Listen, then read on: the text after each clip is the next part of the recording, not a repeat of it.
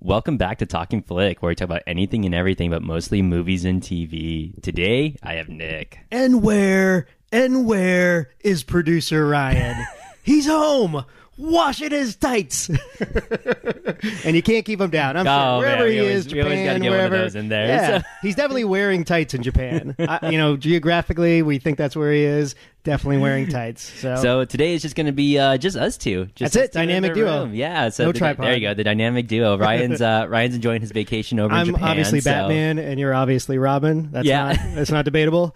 I'm Alfred. What are you talking about? Oh, all right. You want to be Alfred? Great. I was talking about this with I'll my take girlfriend. Go fetch me a drink. Yeah. Take a scotch on the rocks. So I was talking about this with my girlfriend. I'm just like, how much do you think Alfred's salary should be? Because he does more than just being the butler. He must just have a set 20% of the Wayne assets. Yeah, that's what I think. So, well, how much do you think he would be? If someone actually had Alfred's job, like how much do you think that salary in 1989 or now? Let's say now. It's got to be like a couple million, right? It's for gotta salary. be, yeah, so, at least $1 million. Yeah, I mean to be that subvert. I don't know, like that. Like he does everything. So as far as of course, the Daily House. He stuff, manages the Batman operation. Yeah, he does the daily household, the dishes, the cooking, the cleaning. He stitches Batman up. He too, deals Bruce with Wayne. the girls Batman makes angry. Yeah, he's got to take. He leaves them like a Derek Jeter gift bag or whatever they get. So he's got a lot of responsibilities. And he flies the Batwing sometimes. He's got like an NDA already typed out and everything. You got to sign it. I feel like if there ever was a real Alfred, it would be Jeremy Irons. They would just hire the actor to do it, and it'd be like, all right, let's do it. Jeremy Irons has definitely been a really solid just Alfred in general, I would say. So he's good. I like them all. I don't think there's one that I really hate so far. Okay. That I can remember anyway. I actually like the one from this movie. I forget how much I like this guy. Yeah, and he stayed all the way through Batman and Robin. Yeah, right? he did every single one of them. Yeah, so of this universe. I can't remember when he finally passed away. I think it was sometime after Batman and Robin, not too long after. Hopefully not from watching Batman and Robin. Probably from. As soon as he saw Arnold Schwarzenegger in the Mr. Freeze costume, my heart just gave out. It's like I have no will to live anymore. That's it. That's the end of it. Maybe it was the first ice pun. No, it wasn't the first ice pun. It was the 50th ice pun. That's right. That's what did it. So, if you guys can't tell by the title, we're doing Batman 89. 1989 Batman. It's about time. We talk comics so much. Yeah, I didn't subject you to 4 hours, the ultimate cut of BVS. I'm bringing you in cleanly. A little over 2 hours for Tim Burton's Batman. That's always been our roots, too. Just go back to comics. Go back to comic book movies. They're so easy to talk about. You can talk about them for hours. So, as always, we'll start off with a little bit of movie news. So, got a couple of big things. So, we've got a new Star Wars movie that is, I guess, not so much in production, but getting ready to go together. The plot is unknown. Yeah, the plot is unknown, and it's unclear whether it's going to go to just streaming Disney Plus or even just your. How could you send it right to streaming? I mean, you're guaranteed at least a couple $100 million domestically. I know that's true. Even if it's crappy. I mean, like Solo. Yeah, that's true. Even if it's crappy, it's gonna make money. But you don't want to do the burnout though, too, because if it goes straight to theaters, this is what we always talk about after Rise of Skywalker. And again, I still have not rewatched it. I really should. I really didn't like it, and I had no clear thought out of Rise of Skywalker except for the fact you got to take a breather, guys. Yeah, especially with the movies. You want to stick with the Mandalorian, try to get the Obi-Wan thing off the ground, fine. But the movies, you got to just let it breathe for a second. They said they said that's the end of the Skywalker saga. That's the end of it. Which is a messy bummer. Yeah, which is a weird way to end things. Yeah. It definitely is. That's what I don't believe anything they say anyway, so I don't know why it matters that they say that. I would like a Star Wars movie just because, I'm glad that we're getting series, but I would like it just not centered around maybe centered around maybe one or two Jedis. The Old Republic? Yeah, exactly. Yeah, I think that's the way to go. I think I would like something as far as story point from whether it's just the Rebels or even just the Stormtroopers. On that note, or Clone Wars. Clone Wars just came out last season, right? Yeah, Final season, right? Oh, did it already premiere? I think it just premiered, yep. So I'm interested to watch that. I haven't gone all the way back and watched it, but every time I watch one of those episodes, you're on Disney Plus, it comes up really quick after you watch a Star Wars movie. I'm satisfied. So you could do something within that universe. I don't know if you want to go back to Clone Wars time because it's Hayden Christensen or, that'll cause a ruckus. Well, or whatever, I think if you're good, I would like it if they did that movie they just kind of moved away from like your A-star cast as far as your Jedis and even just a lot of those people. I think it would be better if they just kind of focus on, subplots? Maybe subplots as far as like Mandalorians. Maybe not so much Mandalorians, but I would definitely like something as far as like from a stormtrooper kind of point of view. I know that would be interesting. I saw a long time ago. Let's explore the Sith. We really don't know a ton about them. Yeah, I guess we could go to like a Sith origin.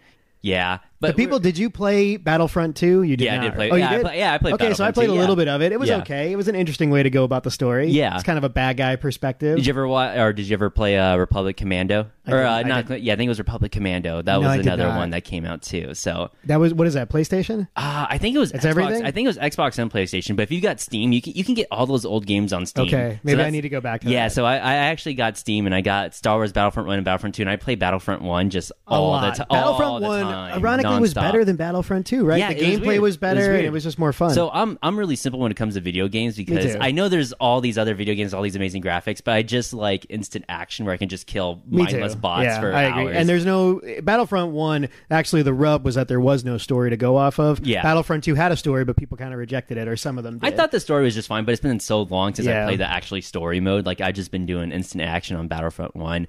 I know a long time ago I had heard on the internet that they're kind of throwing out this idea of doing a type of Band of Brothers type of storyline meets your stormtroopers or your rebels exactly. So just kind of doing it from the perspective of your ground soldiers. So, which I think would be interesting more as a TV show.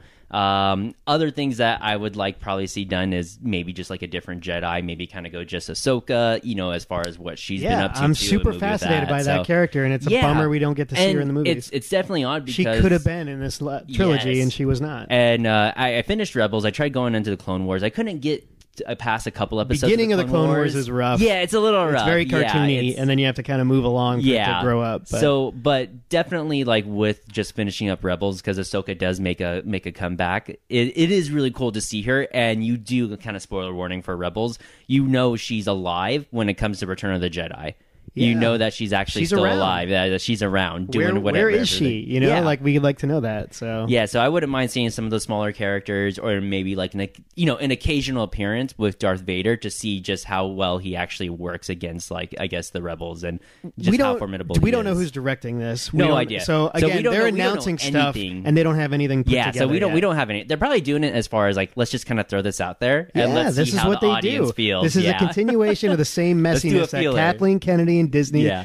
They're making the same mistakes over and over again. Find somebody that has a script, has a vision, a director that you trust, and then say, okay, I'm going to read it, I'm going to process it, this is what we want to do, I'll give you the keys. So Even if it leaks on YouTube, for Christ's sake, So. And same thing, I think those leaks, if you do a control leak, it just kind of get a feeler out, because that's how we got Deadpool. You know what I mean? With that first kind of leak. It was a little fan, little movie, mini-movie or whatever it was. Studio made. And was it studio made? And I think it ended up being Ryan Reynolds who intentionally leaked it to try to get the ball rolling on, because he's always wanted to do this Deadpool watched that, movie. and it was a pretty cool video. It was pretty cool, yeah. And they did it in the Deadpool, too, as well. They did the car scene. It was a car scene, right? It was a car scene, yeah. So when they're playing, who is it?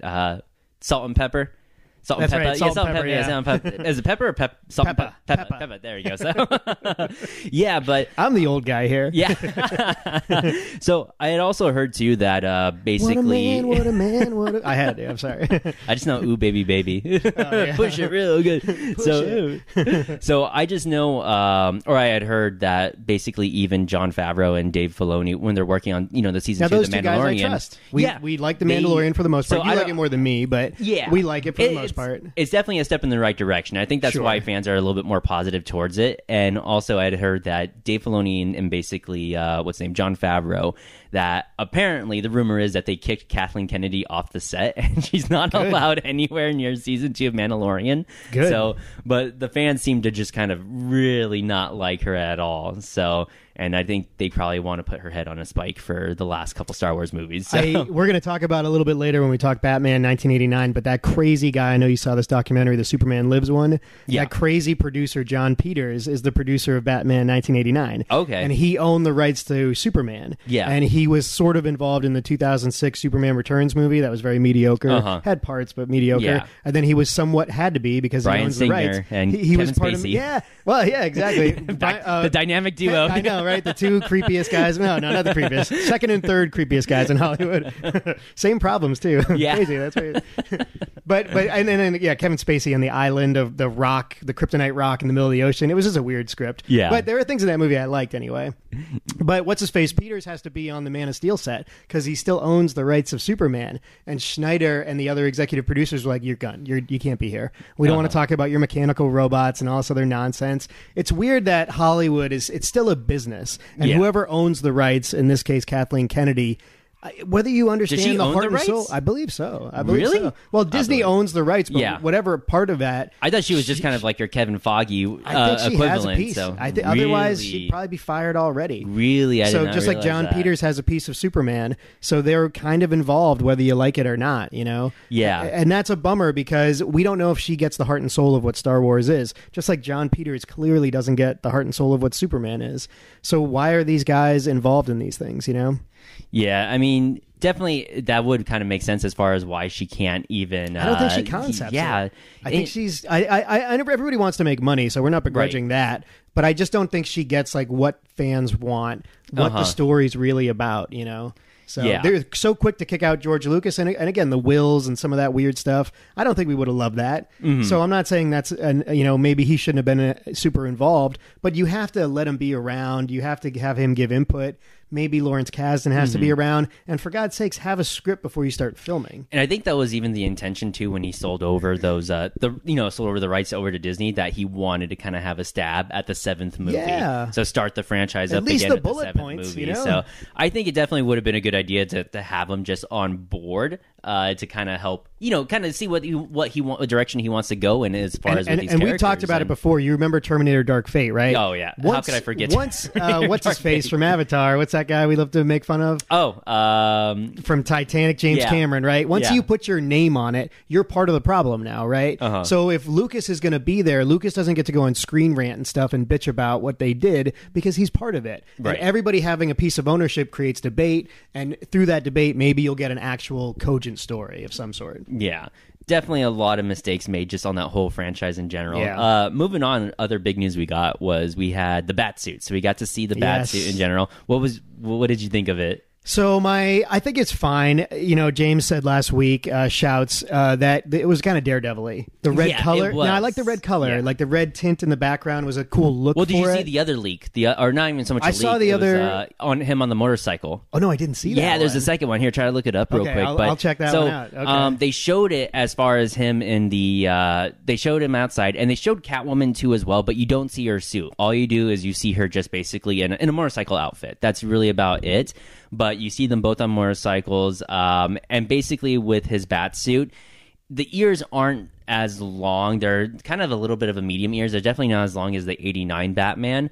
But I think it's I hope they kind of darken that scene up, whatever's kind of taking place in that scene. Well, all those leak pictures that I've seen, they're not dark yet. Oh, I see it now. Yeah, it's right. It's right in daylight. And I think hopefully they don't go that direction of trying to show him in daylight. I think it just looks better when you show him at nighttime in general. It looks bad there. So it looks very bulky. much. It looks very much like Daredevil. Yeah, like it looks even more very Daredevil, much like Daredevil. It looks a little too much like Daredevil. I like the tactical things on its wrist. That's kind of cool. The knives or the batarangs, cool. whatever those are. So that's fascinating. Yeah, so there are certain aspects of it I do like. I did like the red tint when they showed that on there, and I think also and it gave you a sense of the tone and the vibe, which I liked. And I think also too they sent that out there. They purposely leaked that or gave that teaser trailer of him in that red tint in the actual bat suit because they're starting to film outdoors, and it's just a guarantee that somebody's going to take pictures of this with their phone leak it. and they're going to put it on the internet. So and that's smart. So right now it doesn't look as good. It's very Daredevil-y, but they can definitely clean up a little bit of that or all of it. You never judge a movie before post production. You know, so it's like watching all the Schneider leaks, and it's like storyboards and stuff. Like, all right,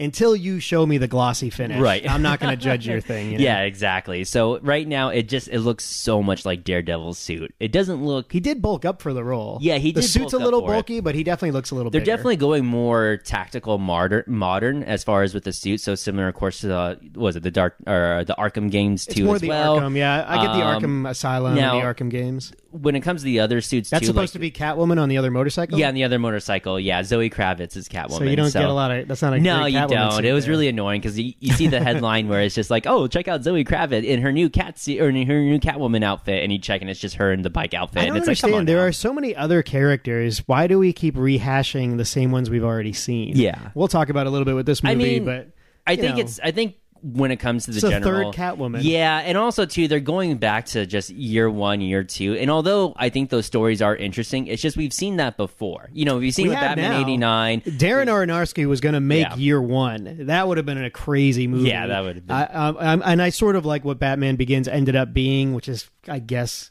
pieces of year 1 there. Yeah, pieces of year 1 for sure. This movie, Tim Burton and the screenwriter Sam Hamm or whatever, were very adamant that if you show Batman's first year, you're messing with the arc, you're messing with fans, you're messing with so much stuff. Just stay out of it, show a couple flashbacks, and let's just dive right in. Yeah. I wasn't sure I believed that to be a positive, but BVS, it kind of does go back again. You know, again, we talk about how much we got to see the parents I think die. as far as BVS... But just bounce right in. We know the character. Yeah, exactly. So, and I think that was kind of one of the mistakes with BVS. They had the right idea of showing a fully established they spent a Batman. little too much time on it. The thing 40 is, minutes. like, they had it where it's like, okay, Batman's been established. He's been doing this for years. He's got a great Batcave, cool house, exactly. cool and butler. I would say with his Batsuit, that's definitely been my favorite one out of all of them because it has had that good blend as far as, you know, just looking good and being stylish. I like that also, it was like messed up. It had like the scratches on it and stuff. So that I appreciated. I even liked his suit in Justice League. Actually, I like so many of the suits. It'd be hard for me to rank them all. But at least the Batfleck one balanced technical with cool. Yeah, which is kind of neat. And so I think one of the mistakes, as far as one of the many mistakes, I think, as far as BVS, like, yeah, it's good that they showed that already. We'll fight about that one day. You gotta watch a 3-hour Not cut, today. though. The ultimate cut. Ultimate cut or no way to go. There's a huge Lois Lane subplot with the Bullet. You have to understand that. You have to understand the Bullet subplot.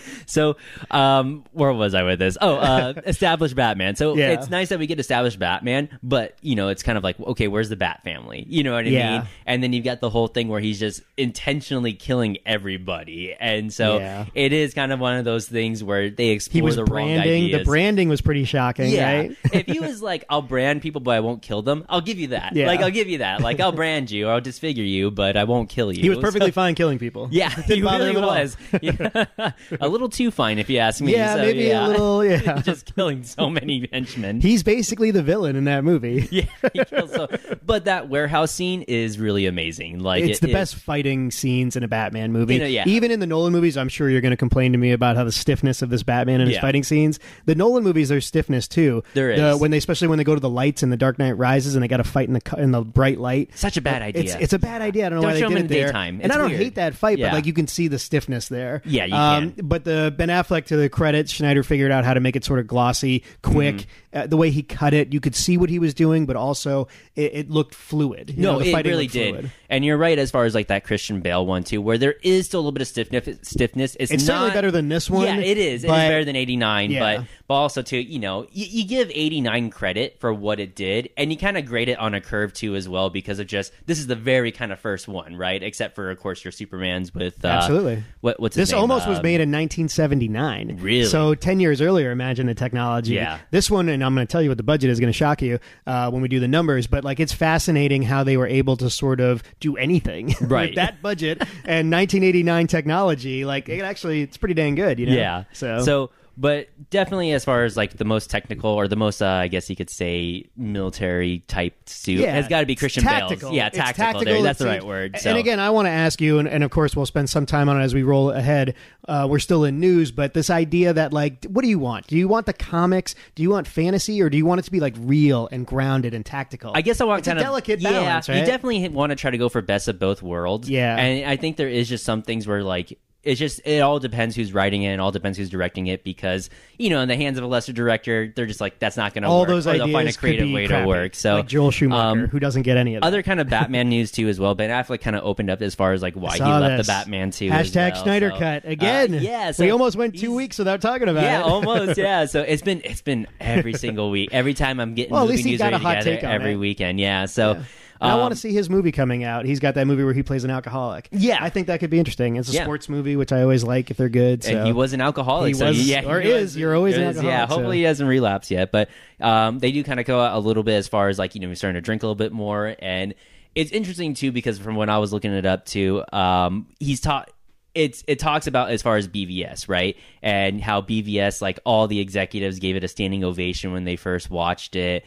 Everybody gave it. And I could see why. Yeah, so there's a lot of good that I like BVS more than most people, but there's a lot of good in there. It tries to be the Godfather of superhero movies in a lot of ways, but at the same time, I think they were patting themselves on the back a little too much. Yeah, they were. And getting a little bit too narcissistic there. And I think that was kind of one of the main issues is they're just kind of, they're shooting butterflies up BVS's ass, basically. Yep. Tell them how great it is, all this stuff. And I don't know if you remember, but at that time, basically, when BVS was tracking to do really well, the scores were coming up really high on Rotten Tomatoes. Money. It still made money. $700 million. But their plans were to, of course, turn Justice League into a 3-parter. So they wanted to do a 3-parter. Which again Justice is this is James Cameron and Avatar. Yeah. Don't get ahead of yourself. At least not too far. Slow down just a little settle bit. Down have a game plan for sure. But slow down just a little bit. And of course there was Ben Affleck's Batman's movie where he was going to direct and write and star in it. And I don't know if you remember, but we did get a little bit of teaser of I can't ever say his name. Joe DiGiorno Pizza. Joe DiGiorno, what's his name from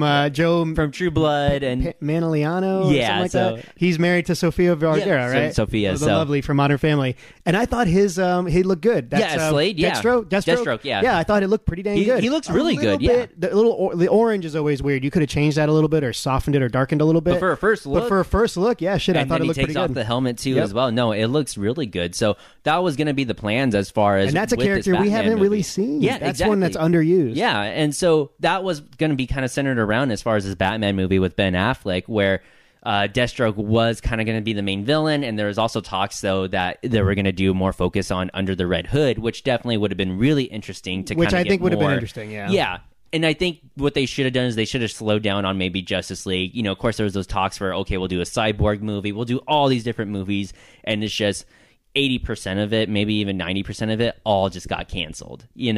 Like Justice League turned into one movie, and then of course you had Zack Snyder that left, and then Joss Whedon picked it up, and then it just all fell apart. And we've spent a lot of time on this, so I'm not going to waste it too much. But again, what we think about when we're getting ahead like that, and what Warner Brothers and I think it's is it New Line and Legendary? Yeah, we're all sort of involved in these movies.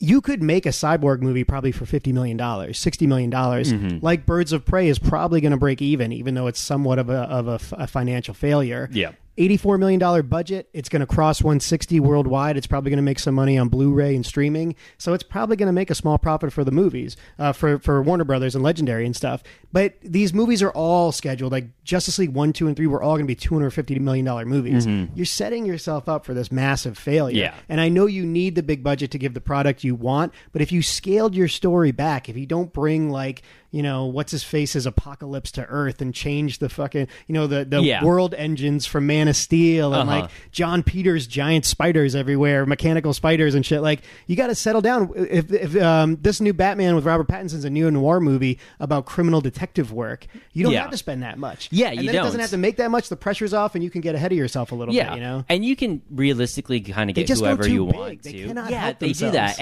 And same thing with BVS too. That is so many storylines. That's so many storylines from so many different issues. You agree, Wonder Woman. It's so hard to put on film. I almost, if you told me 3 days before I saw the movie, is it going to work? I'd say everything's going to work but Wonder Woman. There's no way that works in a movie. And she was the best fucking part. Yeah, no, she was incredible. I couldn't believe it. So there are good things that came out of that. Jeremy Irons' Alfred pretty much worked. Yeah. A lot of, even after the movie tanked, didn't tank, but after the movie got a lot of critical criticism and didn't score very well, Ben Affleck's Batman and Gal Gadot's Wonder Woman was getting a lot of praise. Mm-hmm. So there's good things in there. It's just it was so layered and long. Yeah. And we could have, again, they needed an editor, just like Quentin Tarantino movies sometimes. Yeah, they need they need another creative team on there just to kind of say, are you sure you want to do this? Why cram it all? Why stick Doomsday in there? Is that necessary?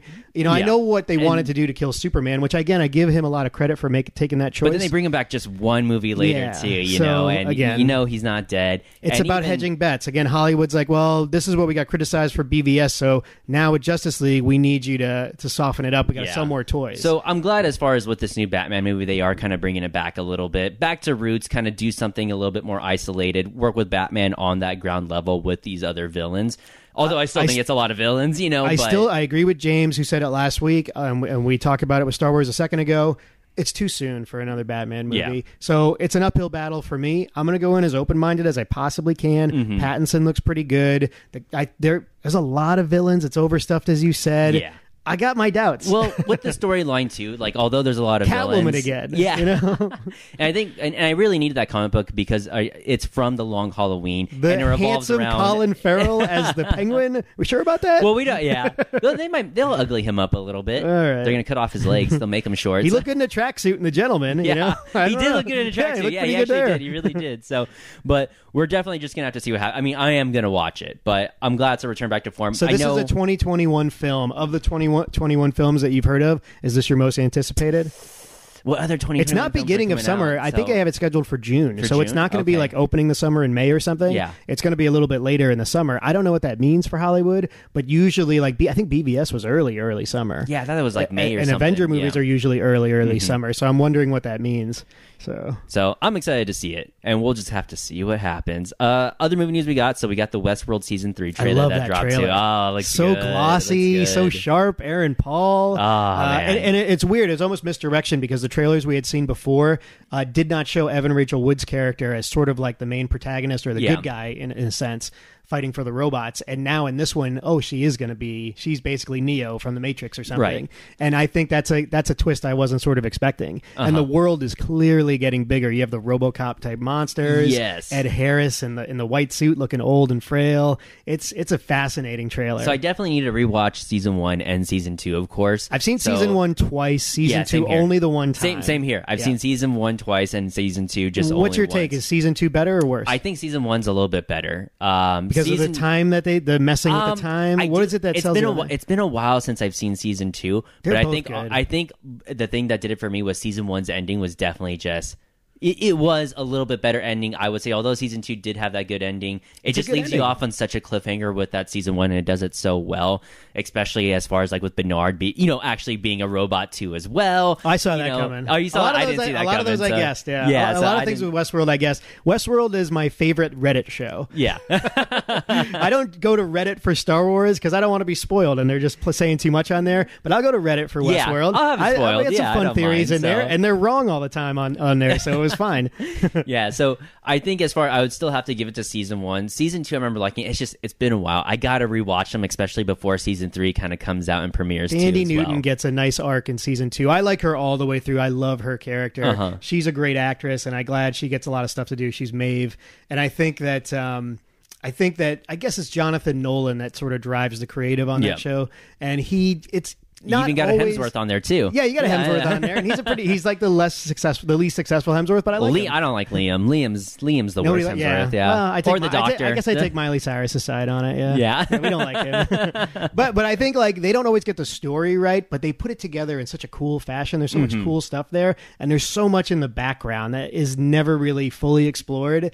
But like it catches your eye. Yeah. Even when you're not interested in the main story or what they're going for, the stuff in the background is crazy fascinating. My favorite episode is the one that focuses on the Native American. Yes. That is just a fascinating hour of television. And especially when they play Heart-Shaped Box, Oh the my instrumental. God. Yeah, it's fascinating. So good. It's so good. But I'm definitely excited for season 3. Is it just looks HBO's so good. flagship show? Now that Game of Thrones is now that gone? Game of Thrones is over, probably that's is, a good one. It's definitely going to cause. It's definitely going to get a lot of stream with it in because general. they must have spent, if you just buy the trailer, we're talking a lot of money. Yeah, on that they show. must have kind of spent a lot. So I think they are kind of investing a little bit more into it, which makes sense because you kind of need another Game of Thrones kind of going out there. I am still liking The Outsider, of course. I like it. I definitely want to binge it more and more. Yeah, like, we have the same problem. Yeah, the week in between takes me out of it. Yeah, where does. like I could definitely see myself clicking the button and going to the next episode. You definitely, especially now that it's getting on. into the supernatural. Yeah, I'm just accepting more. it. It's just going more into it for sure. So I have a fear that they're not going to stick the landing on it. I'm scared. Me too. And I'm nervous about it too. There's only so many times Ben Mendelsohn can be like, "All right, enough of this." And yeah, right. Or take the pictures down. You know, like he's gonna do dumb cop shit. At some point, you have to accept it. Otherwise, what are you doing there? Yeah, exactly. So I know my girlfriend was telling me that as far as like with the book, like it didn't stick the ending as well. Like as far as for her, but it's some people disagree. But we talk about Stephen King. My thoughts on Stephen King is third act is always a problem for him. Almost always. Giant spiders, just like him and John Peters. I don't know what it is.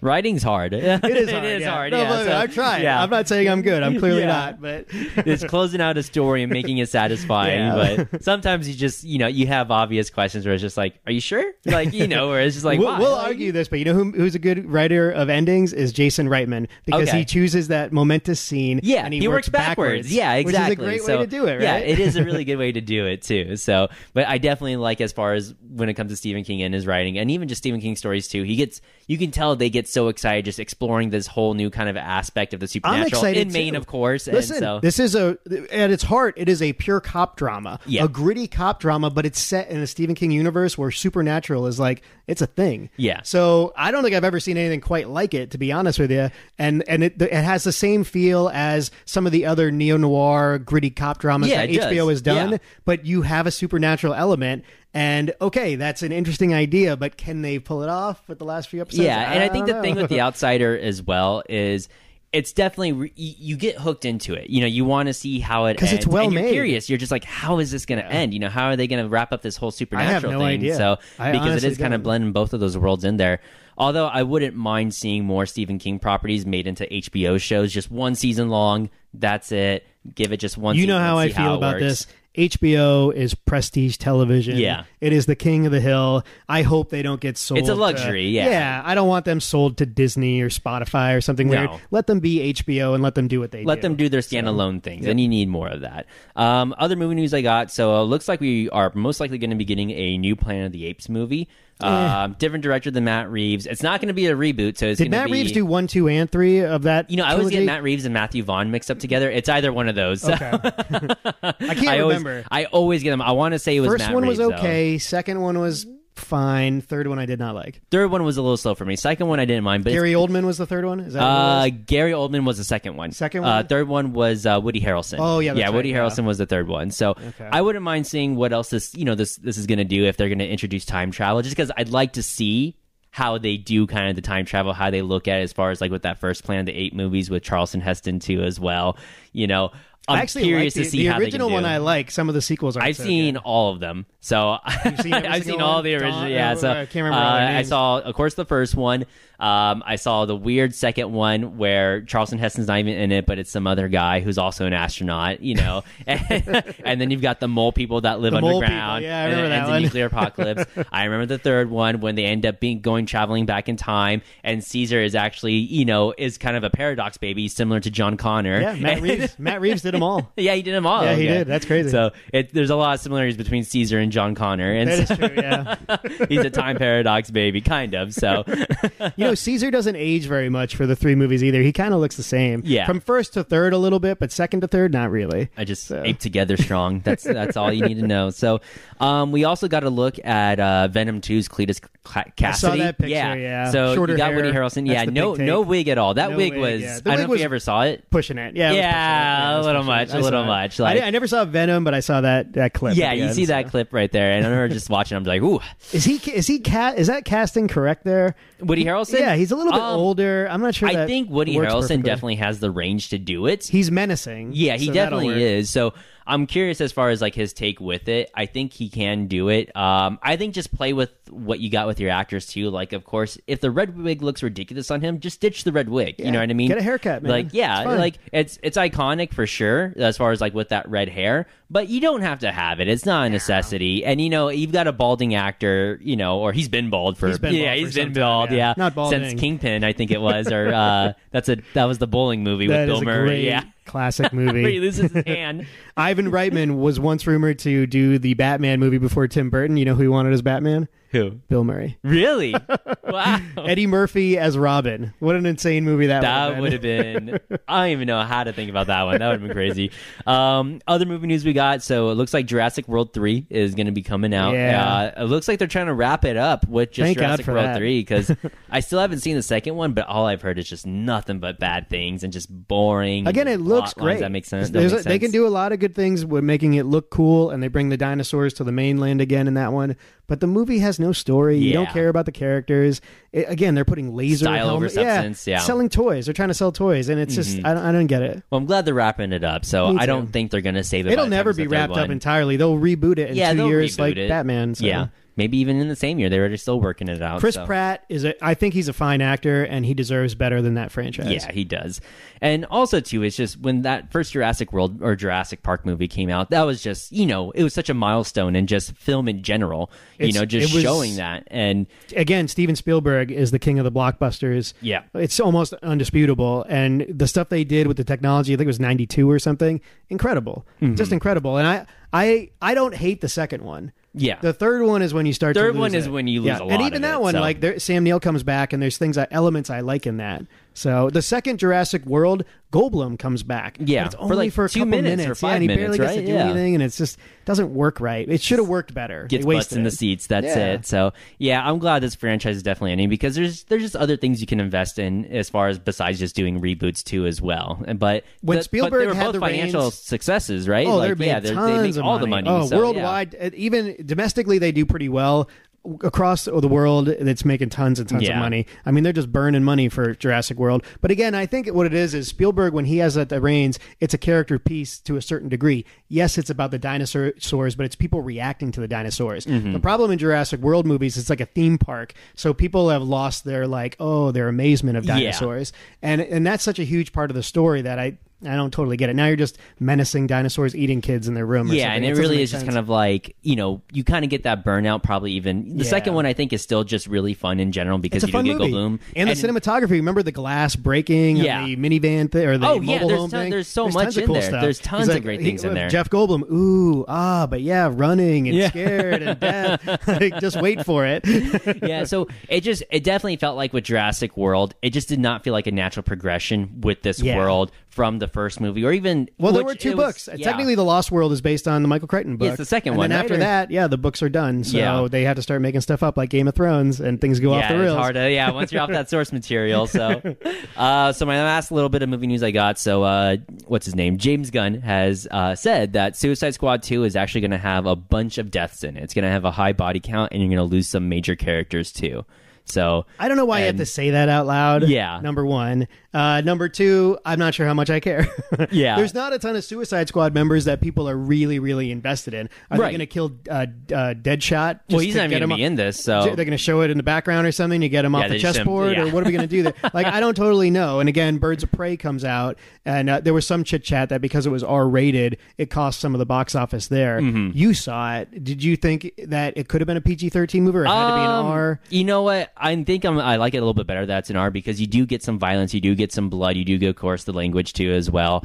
It's one of those things. Captain Marvel, remember, did so well. Yeah. Wonder Woman did very well. And when you have a female protagonist or a female lead, there's a lot of teenagers that are going to want to see that Harley Quinn movie, and if they can't get in, you're taking money away. Yeah, I think. So was it worth it to hold whatever violence or whatever's in there? I think teenagers, if they really wanted to see it, they would find a way. Yeah, they would find a way to get in there. So, but as far as looking, because you have the list of actors who are going to be in that movie, but a lot of their characters and who they are going to play is still a mystery. Some of them we don't know at all. Yeah, Idris Elba, we don't know, right? Yeah, so we don't know who Idris Elba is going to be. The rumor is that he might be King Shark. He better not be totally CGI because I'll freak out. I like James Gunn, so I think he has a very creative way of just handling ridiculous properties and just ridiculous characters too. Nathan Fillion is going to be Armoff Boy. I'm fine with it. So I don't know if you ever heard of him at all. I think I've seen him an image of before. Yeah, so I was looking him up earlier. So his only power is that his limbs are detachable, and he just takes off an arm and he just beats you up with his arm. That's the only thing. Crazy. It reminds me of Mystery Men, where Ben Stiller's superpower was he gets really angry. Yeah, that's pretty much it. That's it. So that's all I got for movie news. You got anything you want to throw in there, Nick? Not really. I just wanted to say my anticipation for the Bond movie is building, and the Billie Eilish song. She's not I'm old, so she's not somebody I'm super into. Yeah, but it came out a couple days ago, and man, it's kind of cool. I haven't heard it yet. You listen to it after the pod. So, okay. It's a fascinating. It has a slow start, so you got to get 40 seconds in, and then it picks up, and it's got the symphony behind it with her weird sort of emo voice. Okay, kind of works. I liked it. Okay, so my No Time to Die anticipation is growing. Okay, I'm gonna have to watch the last two, or maybe just all of them in general. You don't like Skyfall, right? I'm surprised you don't like that one because Spectre is the crappy one. I'm open to watching rewatching it again and changing my. It's just been so long since I've seen it. You know You're what I mean? pro Casino Royale. Oh yeah, You're I love pro Casino Quantum Royale. of Solace. Quantum of Solace. I think that's one of the smartest ones. So I haven't and seen. It's very underrated. The last one I saw, of course, was Casino Royale, which was a couple of years ago. So I'm just like, I'm just going to rewatch Took this. me a long because time to I watch think, that one. Yeah, it's just. I rejected Daniel Craig as Bond when he first came out because I was a huge Pierce Brosnan guy. Oh, okay. So I didn't see it in the movie theater, which is very unusual for me, and I waited a while. Then when I finally saw it, I'm like, oh, this is interesting. This is actually pretty good. Yeah, this is pretty actually pretty good. So, yeah. Mads Mikkelsen, too, a pretty good villain there. Hannibal, right? Yeah, Hannibal, yep. yeah. So, but I definitely like Casino Royale the best. I just need to rewatch all of them before, this last one I comes urge out, you so. to see Skyfall again because Deakins, who did Shawshank, just won the Oscar for 1917. I'm telling you, the cinematography in Skyfall, even if you don't like the story, and Javier Bardem, really good performance there. Because I think when I saw Skyfall, it must have been 18 or 19 when it came out. Maybe even 20. I don't like to be reminded how young you are. Yeah, exactly. So yeah, I was beating around the bush. But, of course, rewatching it, I think I may or may not like it. I just need to rewatch them all. So, but with No Time to Die, I imagine we're probably going to see that one in theaters. So we'll probably cover that one on the pod. So I will probably choose one of them. Maybe it's Skyfall. I probably won't choose Casino Royale per se. But Spectre, the one that leads directly into this one, it's my least favorite of that group. Okay. So it'd be hard to choose that one for the pod. We just got to watch all of them. Do it all in one podcast. Maybe we'll do a month of James Bond. The Daniel Craig. And it's good that he's going to go out this way. I think this is 5 movies, right? Is it 5? I think this is number 5, yeah. Yeah, so that's a good arc right there. Do a quick number count. So, all right. So we're going to move on away from movie news. And today we're going to be talking about Batman 89, even though we already talked a bunch about Batman earlier in movie news. But it's a Batman episode. So how did this movie do as far as like financially? Like what was his budget? So I talk about the 1989 movie year quite a bit. Ghostbusters 2, Back to the Future 2, Glory, Field of Dreams, one of my favorite movies of all time. It's one of my favorite movie years, Indiana Jones and the Last Crusade.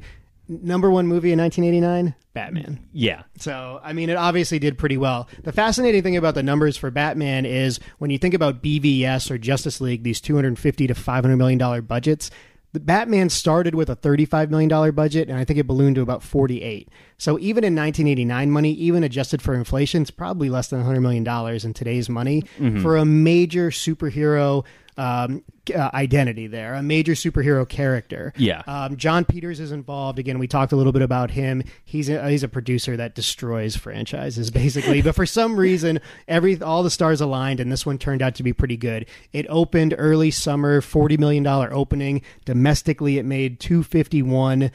Internationally, $160. The international market is not what it is today. Yeah. So $411 worldwide. Again, on a $48 million budget, it's a huge success. Adjusted for inflation, it's the 57th highest grossed movie of all time. Okay. So even today, tickets sold, it's in the top 100 of all time. And the critics, for the most part, I mean, I went back and read some old reviews, and then I read some of the newer reviews, and very consistent all the way through. 72% critic. Do you want to guess audience? I think I looked it up earlier. Oh, no, I think it was credit. Was it 75 or was it? It was close, I thought right? it was going to be in the high 70s. It actually, audience is 84. Oh, really? So it holds up pretty good. And again, when we talk about when the audience and critic, it's kind of close together within that 10, 12 point range. It's pretty consistent across the board.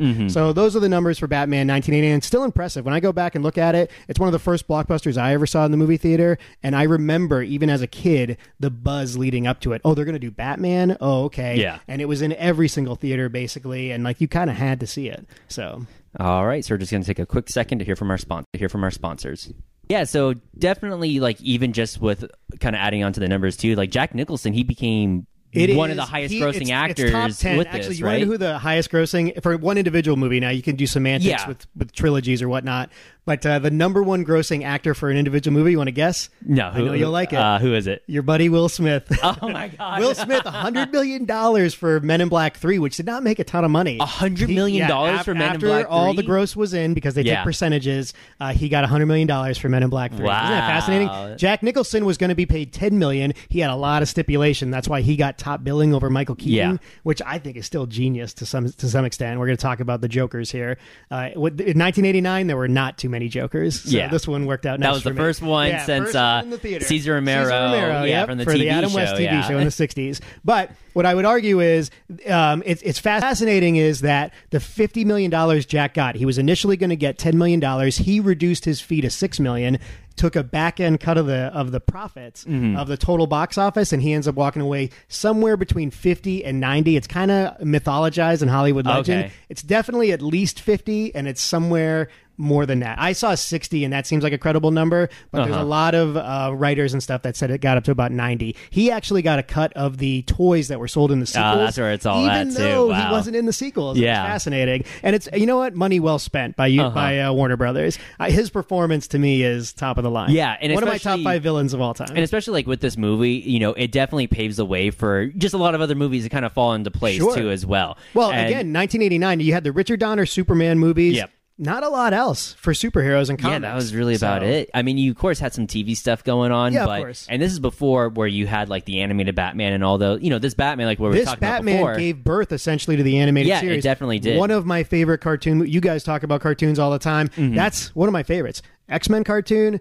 Batman the animated series. I grew up on that stuff. Yeah. That's the top of the heap. Still, I can go back and watch it. Doesn't feel dated. I still love it. Yeah. And I feel like it's relatively true to the comics that I read as a kid before the cartoons. Now, I had also heard, as far as, with the IMDb trivia, that originally they were going to offer the Joker role, or it was given almost to Robin Williams. There's a lot of casting what ifs Yeah. here. Let me give you the names of who could have been Joker, because it's a fascinating list. Robin Williams wanted it. The studio did not want him. Really? There was, we always talk about that rumored Batman Forever script before Joel Schumacher destroyed everything, where Robin Williams was going to play the Riddler. Now, I think as the Riddler, he could have been cool. He probably would have been a fine Joker also. Tim Curry from It, the TV movie. I mean, that just makes sense, I too. love when Tim Curry's menacing. I love it. So I think I would have been happy with that one. John Lithgow, he has played a villain a couple times. I love him, 30 Rock from the Sun, if you don't remember. Ray Liotta, I don't know if that one would have worked. James Woods. Too Italian. Yeah, I'm not sure that would work. James Woods, I don't see that one working. And then my favorite one of all time, David Bowie, potentially being the Joker in a Batman movie. We already talked about him in Tesla in the Prestige. Yeah. I wasn't on that episode, but man, that's my favorite part of that whole stupid movie. Well, it's okay. Shouts. But I think Bowie as the Joker would have. I don't think America was ready for that. Yeah. They were probably barely ready for Batman in 1989 to throw Bowie in as the Joker. Maybe not so much. Yeah. To take a seasoned Hollywood actor like Jack Nicholson, he uses his Hollywood persona in this movie to his advantage. But in a weird way, it fits with that Batman villain character. It does. It's like a hybrid performance that just works. It does fit in lines with the universe too as well. And as far as the movie, it's definitely that kickoff point, and there's a lot of experimenting in it too, as far as like, okay, what works in movies, what would works and doesn't, what exactly translate well and what doesn't too. So and there's a lot of mechanics in this movie that when you watch it in hindsight, you can say, well, maybe this didn't work quite right, or maybe they didn't pay attention or enough detail. 20 Batmans later, yeah, sure. But in the moment, it's incredible that they were able to pull it off. It's really, you always say, the lightning in the bottle. You got John Peters, you got Tim Burton, Danny Elfman in the score, which I still love, even though it's been reused too many times. Michael Keaton with the controversy in the casting, getting Jack Nicholson to say yes and actually show up and sort of be loose in the movie. When he walks out of Vicky Vale's apartment, he's like, he does a fart and fly away. Yeah, and you got to have a good time with the Joker. One of the things that we talked about on the Joker pod when we did the Joaquin Phoenix movie. Now, people know already I don't love that movie. Yeah. Believe me, I've been attacked on my blog many times. One of the things is it's a sullen Joker. I sort of like my Joker menacing, but also having some fun. Yeah, exactly. And Nicholson's having fun here. Yeah. So it's just incredible that the lightning in a bottle was able to get it done and get it done for a $48 million budget. And fascinating. His jokes too. His jokes are very much. Oh, they're incredible. They're very much like they're. I don't want to say they're cringy, but they're only funny to him. Like, does that make sense? Like, he's having a Joker. good time. Yeah. I'm of a mind that makes some mookie. Like, even the stuff that makes no sense, when he delivers it, you're like, holy shit, that's pretty fucking good. And what's pretty funny too, because even Jack Nicholson's Joker, Gunn. even with he stole my balloons. Why didn't somebody tell me I had one of those things? You're my new number one. So he does an impression of Jack Palance. Yeah. He's doing Jack Palance, who's playing Carl Grissom in the movie. He nails it. He killed it. It's amazing. It reminds me of A Few Good Men. I guarantee I'll make us do that on the pod one day, where Tom Cruise does his Jack Nicholson impression in that movie. And it's fascinating. It's so meta. And I love when people do stuff like that. It's incredible. Yeah. So definitely with his persona too, because he even mentions it, Joker, where he's like, I'm not a murderer. I'm an artist. I'm an artist. Yeah. This is all art, And I want to talk about this too. This movie won one Oscar. You want to guess what it was? Editing. Art, don't they always? No, not editing. Yeah? I would have thought, maybe Yeah, it's actually maybe pretty well editing, edited. yeah. There's some things I don't like, but it's art production. Oh, so okay. the guy, I want to say his name. And I wanted to give him credit because this is my favorite Batmobile. You can see on my desk here, the Batmobile. Anton Furst was the art designer of this particular movie. And Gotham, it's my favorite Gotham. It's like this weird postmodern, very like straight lines, kind of Andy Warhol-esque. It's so hard to... colorful, dark but colorful inside the apartments. It's weird. It's hard to explain because just watching it, we talked about it before, it's like this is the animated series, right? Yeah. And it's very just kind of, it's Gotham Noir or Gotham Noir. Yeah, that's not bad. I kind of like that. Yeah, so that's the only way I can explain it. Postmodern Gotham Noir. And it really is something where it's just like, this is something that Tim Burton definitely could, you know what I mean? This only is his Tim vision Burton. with it. Probably only when we see what happens when somebody like Joel Schumacher decides, okay, well, we want to sell toys and I want to throw some color at the whole thing. Yeah. How bad that can go. I think it was the studio that wanted to sell toys, but yeah. I think Schumacher was like, he took the job, so he knew like That's we're true, going to put fluorescent lights in the Batmobile. It's supposed to be tactical or like invisible. We're going to put fluorescent lights in there. Nipples on the suits. Nipples on the suits. Okay, look, I like it. All of a sudden we're rollerblading in neon colors, It can go off the rails. Yeah. This is a delicate balance. I also give it credit in 1989 for how much color and how dark it is in the like we don't see a lot of these dark movies way before R-rated Deadpool comes out or R-rated Logan comes out, and yet this movie is a solid hard PG-13 with a decent amount of violence, and even when Napier falls in the chemical vat, it's kind of scary. There's a few scary moments in here. Even the opening is a little bit scary. I remember when I was watching it too, because this is the first time I've rewatched it in forever, and when Batman's holding on to Jack Nicholson, it looks like he just kind of intentionally drops him for a second. Yeah. It doesn't even look like it slips. It looks like Batman he is just menacing him. here. We talked a little bit off pod about the menacing aspect of the Ben Affleck Batman for BVS. This one's a killer too, by the way. Yeah, he's a killer too. Michael Keaton's Batman will kill you, man. He's gonna kill you. You ever He watched You Ever Dance with the Devil in the Pale Moonlight? Yeah, I like the sound of it. They talk about we talk about casting. Pierce Brosnan was almost Batman. There were a few other folks that potentially rumored, depending on what you believe on the the half-baked research on the internet. But for sure, Pierce Brosnan was considered. Tim Burton had the rights to this. He was chosen as director for Batman before he did Beetlejuice in '88. Yeah. And, it's in development hell. Batman's one of the movies that's been in development hell for a long time, a lot of different scripts. Only when Beetlejuice takes off do they say, okay, here's $40 million or $35 million, go ahead and do it. And then Burton fights for Keaton. And I think it's a crazy, smart, weird lightning in a bottle moment that Hollywood just allowed it to happen. Right. Keaton only he's got Clean and Sober, but he's got Mr. Just Mom. comedy.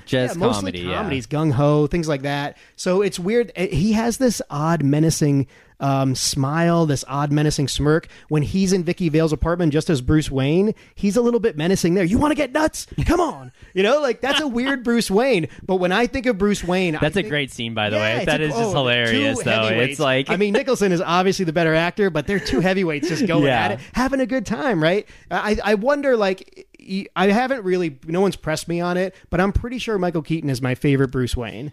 Okay. I'm pretty sure. And it's weird too, because with the whole Batman franchise, I mean, I would still have to kind of give it you're probably going to hate me on this. For now, I'd have to give it to Ben Affleck. Just that's surprising. Actually, I hate that less than if you said Christian Bale. Really? Oh, okay. So consider this. Michael Keaton does no voice. So when he's talking to Vicky Vale in the suit before she knows who he is, it's kind of weird that she didn't know. Yeah. We're going no spoilers, right? Yeah, okay. Spoiler warning. It's only been out forever. Right? Yeah, it's only been out forever. So, but why Affleck? Can you justify it? Can you give me a couple of lines on why? Because I'm curious. I don't hate his performance. Yeah. It's just what he does in Justice League. You think it takes it down a couple notches. Yeah, Justice League is a whole another. His tone is all over the place. Yeah, so Justice League is its own little problem. I would say with Batman, it's mainly he gets physicality. I would say not so much just physicality though too as well. You can tell that he doesn't really love being Batman, and I think tortured soul. Exactly. And I think that's kind of that fit the part because he hates being Batman. Ben Affleck hates being Batman. So does Bruce Wayne kind of hate being Batman 20 years later because his body's just completely broken. There were some other movies I was going to choose before we did this, but because producer Ryan shouts, safe travels, sir, chose Attack on Titan, which is for I'm not an anime guy, so I was shocked at how like existential it was. Yeah, there's some existentialism in this movie. Michael Keaton's character is sort of, he doesn't know why he does it, really. In his eyes, like he's bothered by his parents, but he's also asking Alfred for the file and flipping through it. It's not like immediate flashback, tears, shock, and drama. He's sort of like at peace with it, but also like has to do this because nobody else will. Yeah. There's not a lot of like questions answered there. He's a guy that dressed up as a bat. Yeah, he's a guy who dresses up as a bat, and we don't really question it either because we're having a good time. So but the Affleck one, the Schneider universe, and certainly what Nolan gets into, I don't know how much I like my Batman tortured. I like my Joker's having fun and my Batman's sort of mysterious. Yeah. I don't need to know how tortured he is. So, something with this one too, at least it does a little bit better. And we haven't seen as much, or maybe just not as goofy, but it looked pretty decent, at least for the time, was with the gadgets, right? I love Batman the had just, where does he get those wonderful toys? Yeah, so it was always with kind no of, explanation. Yeah. Did you like Morgan Freeman's character in the Nolan universe? I do like it. I think the thing with It's Morgan Freeman, so it's hard it's to Morgan not Freeman, like, yeah. So Lucius I think, Fox, right? Is that Lucius Fox. So I think the thing, I like that inclusion of the character of Lucius Fox as far as like this is how he gets his gadgets and everything. But there's definitely he's just into spelunking. There's definitely just like such a difference between the gadgets you see in this movie and the gadgets you see in other movies. Whereas the gadgets, I like that we don't know, man. When he does the thing in the museum where he shoots it at his face and it goes both directions and it takes off and the Elfman music shows up, I love that shit. Yeah, like that stuff is right up my alley. And that reminds me of something. And again, I will definitely make you guys do this one day. Ghostbusters. We don't really know how they make the trap, how they make the proton packs, how they make the all this other crap that they have. Like we just see it and it's cool. The little PKE meter or whatever it's called. Like all that stuff just shows up, and I kind of like that. The unanswered questions of it, because you're allowed to let your imagination go wild. Yeah. And so you already know that I tried to write a Ghostbusters 3. Yes. I love taking other people's ideas. I want to read taking it on my own, put it in my own spin, Like I like the mystery. I like things that get my imagination going. I don't need all the answers. Yeah. And I think too, as far as with like the newer ones, like, he has the gadgets. They're just not very as off the wall or crazy as from what we see in here, which I like the crazy kind of gadgets that we get because they're it's big something too, bulky. Yeah. It's something that Batman would carry. As far as like with with Christian Bale's Batman gadgets, like they're just so much more tactical. They're abandoned military projects that he kind of takes, which makes sense for a real world. It gives it the realism, but do we need that much realism? Yeah, do we need it? So because this is still a larger than life character. When he takes Vicky Vale and he's trying to rescue her from Joker's henchmen and the police at the same time, he's like, "How much do you weigh?" About 108, and they get halfway up, and the thing stops. Like, you weigh a little more than 100. Yeah, like it gives you a little sense of realism, but isn't explaining a ton. You know? So I sort of like that. So stuff.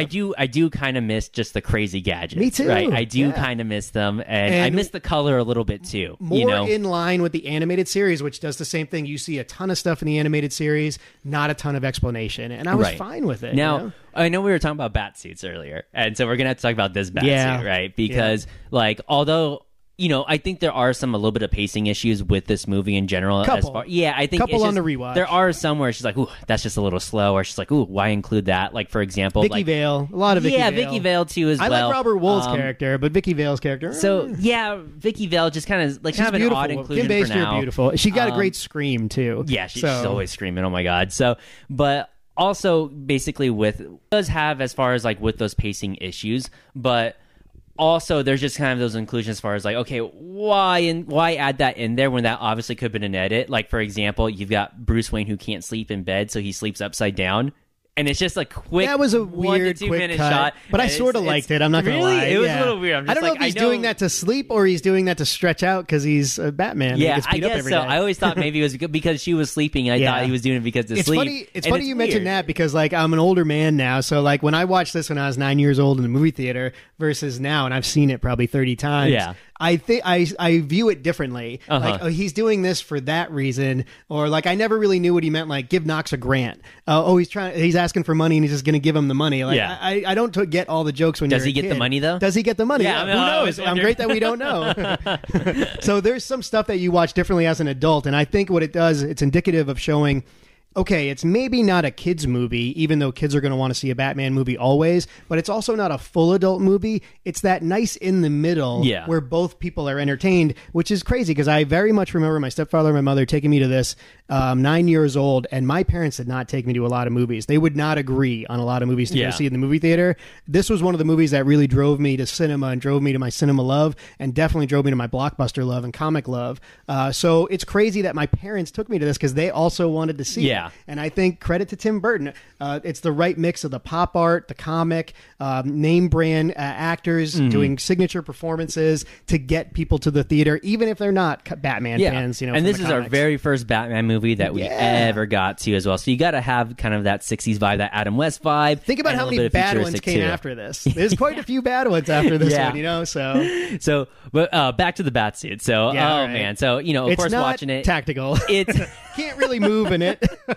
you really can't. Stiff. So I like the design though. Yeah, do you have a problem with the design? Yeah, the design is good. So a little rubbery, but other than the design is good. I like the ears. I don't know if you like the ears. Yeah, I like the ears. I actually like the cowl with the attached Batman logo. Yeah, I like sort that of like too that as too. well. So, but it is kind of just watching it, especially those action scenes. He's just kind of. Yeah. You know, when he's turns, not loose. When he turns, he can't turn his neck, right? He cannot. He kind of has to turn his and whole entire apparent. shoulders with it too, as well. And it is apparent. He turns his whole shoulder. He turns his whole body around. That's the only way he can turn around. You know, there's just kind of things. He like would be that, shot in the back of the head in 5 minutes if it was real. And there's just kind of other Luckily, things too, where he gets shot quickly. He gets beaten up. You know, he gets beat up a little bit. Some of it is misdirection. Year 1, year 2, yeah. There's some misdirection in there. He sort of like fakes out where he's passed out or something a lot, maybe like too many times in this movie. But I will say the third act, when they're in the bell tower, the action picks up a little bit. So, did you think that he got a little looser by the end? Because some of the kicks and stuff were better toward the end. He got a little bit low looser, bar, but it's the editing too. You know, but it's also that 80s kind of editing also with action scenes. And again, Michael Keaton, a comic actor, not an action guy, and for that, not too bad. Well, it was interesting because they talk about, as far as like with Michael Keaton, how he couldn't even hear when he was in the bat suit, just in general. And in that bell tower scene, you know, there's a henchman where he's just standing there, and the henchman jumps out at Michael Keaton, and Michael Keaton just doesn't do anything. You know, Batman doesn't turn around, and the guy just so happens to fall through. Yeah, he just so happens to fall through. He doesn't even notice this guy falls through until it's already happened, and then he turns around and he just sees a hole in the ground. So, you know, there's just little things like that where it's like, okay, there could have been a little bit better editing around it, but it's just like, what do, you know? But again, it's 1989, and it's not a huge budget that we're talking about here. And I guess for whatever reason, Hollywood didn't have the kind of confidence they had in the Superman character at this time, so that's why they gave him a slightly smaller budget. But Tim Burton's able to include things that sort of make it logical, because they make Batman sort of this myth, or like, is he a man? Is he a giant bat? Is there a 6-foot bat running around Gotham? You know, can I get you on record? We don't know who he is. We don't know if he's a giant bat or something. So like that makes him more menacing. That's the sort of the symbolism that Nolan gets into in his universe a little bit. It's the symbol of, I'm wearing the suit, I'm quiet, I have these sort of ninja tactics. Yeah. And just the fact that I'm there. Anybody could be in the suit. Yeah. The bad guys run away from him without him ever throwing a punch, you know? So like they're obviously afraid of him. Yeah. So that kind of makes it somewhat logical that he's not the greatest fighter in the world. Yeah, and even just watching it too, like that suit does not fit his face as well either. Like it just feels like, I don't know if it's just like, I don't think he looks bad in the bat suit. Yeah. I like him as Bruce Wayne a lot. In the suit, it's a little bit weirder. It's very close if he's my favorite Batman in the suit. Yeah, but also this is the first one we're getting, and it's just, I can understand like, okay, you put him in the suit. Okay, now what? You know what I mean? Like, how can we work around this obvious thing where he can't move as much because there the must have suit's been tremendous so pressure, hot. not just on the costume designers, but also on how can we put him in a situation where he can do stuff, you know? Yeah, exactly. So, but he gets moments like when he tells the Batmobile to stop, the technology that's in there, like, it makes him very cool. And I think that's why you have those gadgets too, because to kind of help get but it's around part of the it comic also. too, so it's not like it's out of place. We definitely got to talk a little bit more about Jack Nicholson too as well, the because performance is incredible. And even I don't know how he wasn't nominated for an Oscar for one. And I think Glory, it was Denzel who won Best Supporting. I guess he would be supporting in this. And I think it was Daniel Day-Lewis who won Lead, but he wasn't even nominated. Outrageous. Outrageous. That's my favorite Joker performance, and I know that people will hit me up on that, but he's so good, and he's having such a good time, and have Jack Nicholson deliver those lines. This town needs an enema. You know, a man dressed up as a bat gets all my press. Like, it's Jack Nicholson saying that shit. I can imagine reading it on the page and being like, we're not doing this. You know, but he buys in 100%, and that's what makes his character fun. What did you think of him? And I want to just go in order. How did you like his Jack Napier character?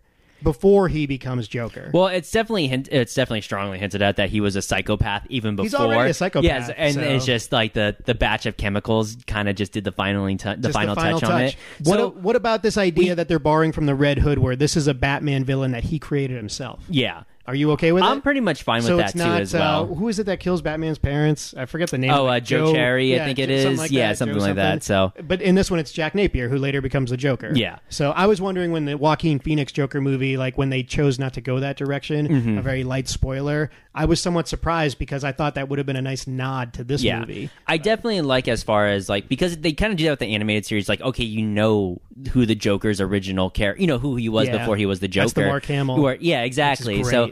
And it's even in this where it's like, okay, we know who the Joker is, so there's not really that much of a mystery as like this guy that just kind of came out of nowhere. So, I like a lot as far as what he brings to it. As far as Jack Napier, it makes sense that, this is just a guy who was kind of a mob enforcer, who was a number two or number one, whatever it is. I wonder why it's Carl Grissom. I guess in the many iterations of the script, it was never Falcone, but there's a couple other guys before it ended up being Carl Grissom. They've made some kind of weird tweaks just in general with this movie. Like, for example, instead of having it Aces Chemicals, they called it Axis Chemicals. Yeah, Axis Chemicals, yeah. There was like a couple of other things too that I kind of made note of. Oh, instead of Joker gas, it's called Smilex gas. Yeah. So it still kind of just had that thing, even though it's a little great crazy, plan. It's a little Up over until the top. his balloons got stolen. That's a pretty cool plan.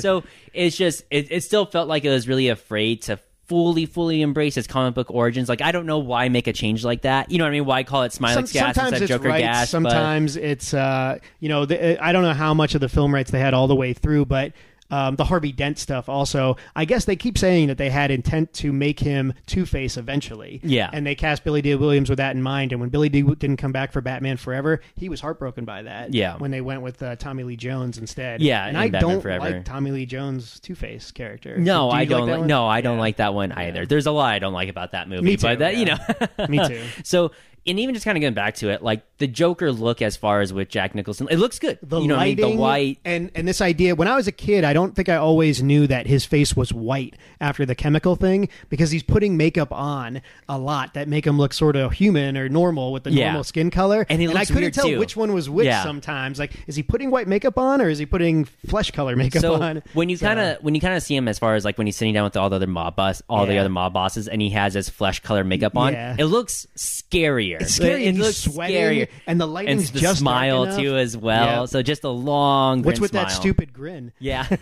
Life's been good to me. So there is a lot to like with this movie, and although there are kind of it's just those small things where it's like you could have done this differently, could have done that differently, but they didn't know. You know what I mean? This is their first time translating Batman from the comics, to basically a live action. And Burton movie, is self-described as not a Batman comic lover. He was inspired by The Dark Knight and The Killing Joke for this movie. And it's weird to say that now because we've seen Snyder stuff in so many different versions and so many good animated movies made that are very pure to the comic.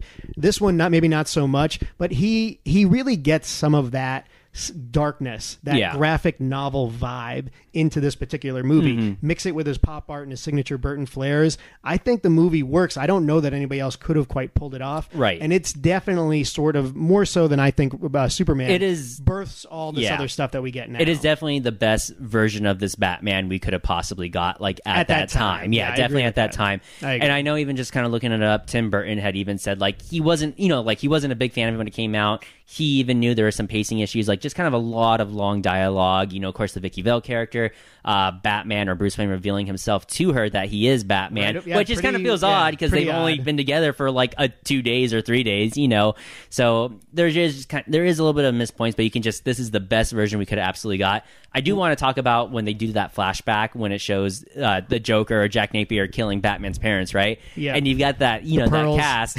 They cast that guy who looks just like Jack Nicholson. He looks a lot like him. The facial structure is he nailed it. You kind of have to think where is this guy now? Why hasn't anybody gotten this guy to play a Joker or anything? He looks great. I mean? He's got the cool voice that kind of slow it down. I don't know if they do a voice prompt thing on that. You ever dance with the devil in the pale moonlight? There you go. Something I ask of all my prey. I just like the sound of it.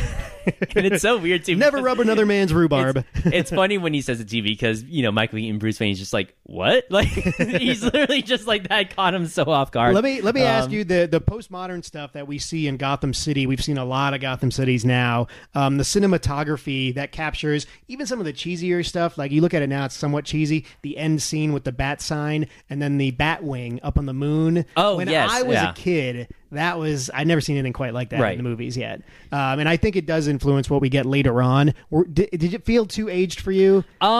It's aged a little bit, but it still looks pretty good. It still looks pretty good. Because when looking at this and kind of grading it too as well, or just reviewing it, you do it on a curve. It's one of my favorite Batcaves. Yeah, you do it on a curve. I think the thing with the Batcave is they show enough, but they don't show too much, which is good. It's weird they only have one suit in the vault. You'd think there would be many suits, but like, so some of the stuff's a little weird. Though. I do like the vault too. Yeah, I like it. And I like it's very cave. Like, it's very like built into the cave. It's an 80s Batman Batcave. Yeah, you know what I mean? And what I didn't like is that Alfred brought Vicky Vale to the Batcave. I'm just like, you don't bring chicks down to the Batcave. What's wrong with you, man? Like, I would agree with that. You don't a little loose, Alfred. You like Alfred's got a thing for blondes, you know. So, and I know you talked about it earlier, where as far as like, you had Joker that killed basically Bruce Wayne's parents, where they made each other. He made her, and he made him, and then he made him. I'm gonna have to edit that out.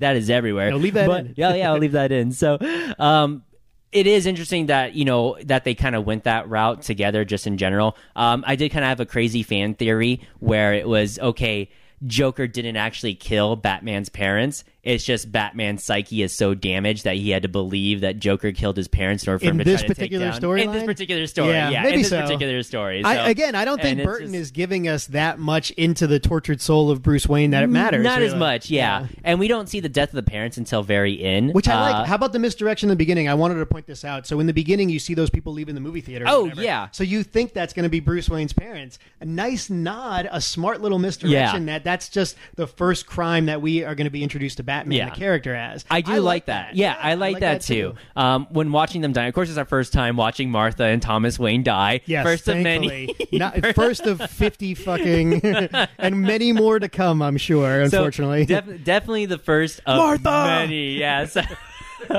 Sorry, I had to do that.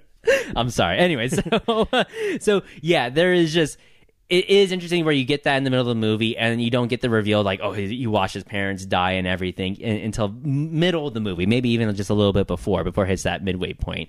But it is interesting that he does go that route with Joker killing him. It does that thing where they kill off the villain too, like in that first story, where it's just like, man, it would have been so interesting to see this guy come back in other movies. I had read some reviews that did not like the third act and did not like the end of the arc for Joker, but I think it works really well. Yeah. He falls himself after Batman does something smart with a gadget, and then the little teeth, the chattering teeth. I think it works, the endless laughter, and it kind of fades correctly for me. So I liked it, but some people didn't like it. It's a good way to end it. For comic fans, I think it hurts them because they want more Joker down the line, and it's about the expanded universe. But for this particular movie, maybe rightfully so, they weren't thinking way ahead. They were trying to make one good Batman movie.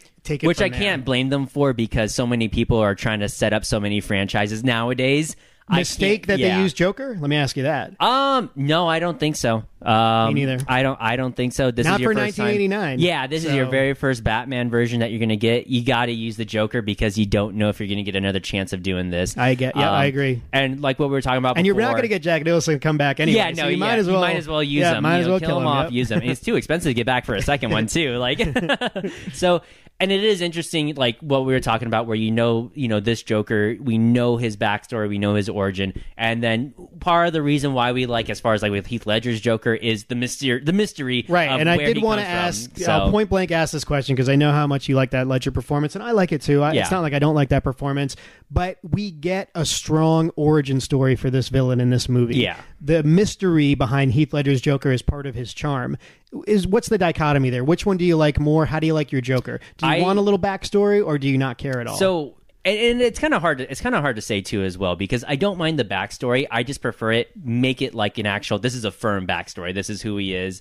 None of the. I don't need a whole movie about it. Yeah, that's for exactly. Sure. I don't need a whole movie about it. So that rips off other movies. I'm fine with them giving him a backstory as far as like who he was. Like with this version. Yeah, I thought it was clean. Definitely, there's just such a big difference with Heath Ledger's Joker performance because it's definitely more scary, and it adds more into this is a little bit more scary because we don't know anything about this guy. He could do anything showed up at any anywhere. time. Yeah. Showed up out of the blue one day, just out of just nowhere and became this force of nature against Batman. So, I will say that the menacing part of Nicholson's character and the menacing part of Ledger's character, they're both top notch. Yeah. But Nicholson has where he's doing the chemical thing, and they show like the newscast where the newscasters and his aren't wearing girlfriend makeup. too, right? Jerry Hall, the beautiful Jerry Hall. I once saw her in a production of The Graduate in person. She's a beautiful woman. She played Mrs. Robinson in it.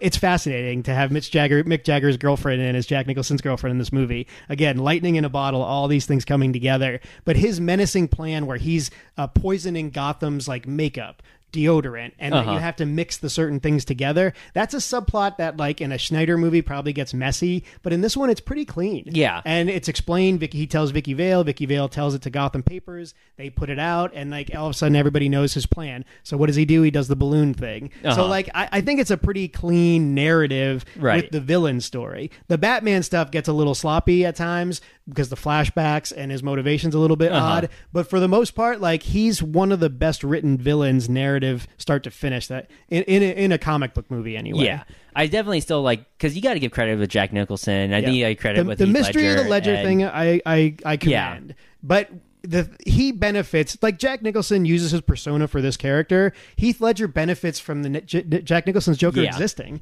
We know a lot about the Joker already. We've seen a few different versions. The Killing Joke's out there. The animated series was out there. Nicholson's performance in '89's out there. So by the time Ledger gets it, so much stuff's already been done. So his take feels like a hot take because it's a little bit different, a little more mysterious. Yeah. But I don't think you could have got away with that performance in '89. No, not in '89, and especially just because of Joker, Heath Ledger's Joker, it is definitely more of it's along the lines of just straight terrorism, you know. But he's having fun too. He puts the nurse's outfit on. Yeah, he does. Yeah, it looks good. It looks good. So, oh man, but there is kind of like, as far as like with that scene, with, you know, some scenes like taken out, like just for example too, like you've got that scene where they're walking up the cathedral, right, in the church, and it's just I love the way they use the bell. 3 or 4 minutes of them just walking, and then just walk, and it doesn't really work as well because you've got Batman, right? And he's just kind of going to struggle getting up there. Yeah, he's clunking up. Actually, the stairs. I don't love the scene. I love the way it's shot, and I love Nicholson's like look when he pulls out the big gun and shoots the Batwing. Yeah, but the idea that would work and he would crash the Batwing is sort of nonsensical. Yeah, a little. Yeah,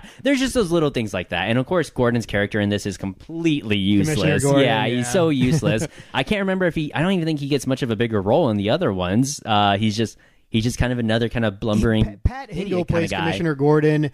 I want to say all the way through, right? Is he in Batman and Robin? I feel like he is. I think he is, but I can't. That's the one I've seen. He's not a major character in this, and in any of. But in this one, he does kind of work. He gets the moment in the beginning where he takes on the other detective, the corrupt detective, and sort of takes the bullhorn away from him. Eckhart, I think. Yeah. So I think that kind of works. So he does get a little moment, but yeah, sort of miscast there. Yeah, definitely just not. We don't get as much of him as compared to, of course, with Nolan's Batman. So there was Lee Wallace, I think, had a bigger part. He's the mayor, and you do get quite a few scenes where they're just desperate to put on this parade. You could have maybe edited some of that down too, but I did like all the stuff with Harvey Dent. Every time Billy Dee was on the screen, I couldn't help but think, what's he going to look like as Two-Face? What would Batman 3 have like ended up being if Tim Burton stayed with it? You know? And I think that is something that I really wish he would have stayed aboard with, was with Batman 3, just to see what else he could do, especially with Keaton too, because once they recast, that's when it just starts the messiness, right? It was all about money. He was going to get $19 million. They had to negotiate, and then they said, we pull back the reins on it. We want to put more money into production and toys and a little less money into the cost of the cast. And then Tim Burton dropped, and then when Tim Burton dropped, Keaton was like, I'm not doing it with Schumacher, I'm out. So I give Keaton credit for sticking with his guy, you know? Yeah. Obviously, they did Beetlejuice together, and they had a relationship. So. It was the right move to do, too, as far as like on Keaton's part, because, we've seen that movie. We know how it turns out. So. It's not as bad as Batman and Robin, but it's pretty freaking bad. and we didn't really talk much about it, but we were talking about the gadgets, of course, Batman and gadgets, but also Joker gadgets, too. You got the buzzer and everything, and so... Where does he get those wonderful toys, where does right? he get that? I want the thing that punches the TV turns screen. You into a skeleton, yeah, right? That's pretty good. How is his hand not burning, you know? Like, what are the mechanics of that? It would be interesting as far as like whatever Joker we get next. It's throw him some gadgets. You talk a little bit about the story, and script writing is so important to me because I'm such a failed script writer. I can't seem to pull one off. But what I would say is like this movie captures some stuff that is just subtle. So when he talks about Bruce Wayne is going through Napier's file, and he says, "Oh, he was like a minor in chemistry." Yeah, and then they hold a beat there. maybe it doesn't. It's 1989 narrative, so maybe that doesn't work perfectly in today's time. But back then, you're like, oh, okay, I get it. So when his plan ends up being poisoning the makeup and stuff like that, it's logical. And I think like some movies just fail to get to that, like. They don't make the effort to make it logical. At least this movie, especially with the Nicholson Joker character, it's logical all the way through. His plan is logical. Yeah, and at least when they kind of do that logical setting right there, they make it subtle where it's like, oh, okay, they're talking about He's the character a gangster, in general. But he went to college and he studied chemistry, so he knows shit. Whereas, in newer movies, we get a whole thing. It's all in your face as far as the logic behind the storyline. I really wanted Jesse Eisenberg. Eisenberg's that's a little much. There was an argument on Twitter this weekend about the best DC villain of all time, and they kept saying Zod versus Eisenberg's Lex Luthor, and I was like, that's why are we even talking about those two? Just DC movies, or just I don't know. It was a long thread, so maybe it was a rewatchables thread, but there was a thread where that argument was long, and I stayed with it, and I was about to comment, and then I was like, I'm better than this. I don't need to comment. But no, I think this particular villain character was written so well, and again, lightning in a bottle. The idea that you could get Nicholson to do this, obviously, he was well compensated, and he has so much fun with it. It's amazing. Yeah, and I think it's a little weird. It's definitely crazy that he didn't come back. So, do you have any final notes you want to give on this, and then we'll give it a rating? So, I'm the world's first fully functioning homicidal artist. Yeah, there you go. I'll close on that.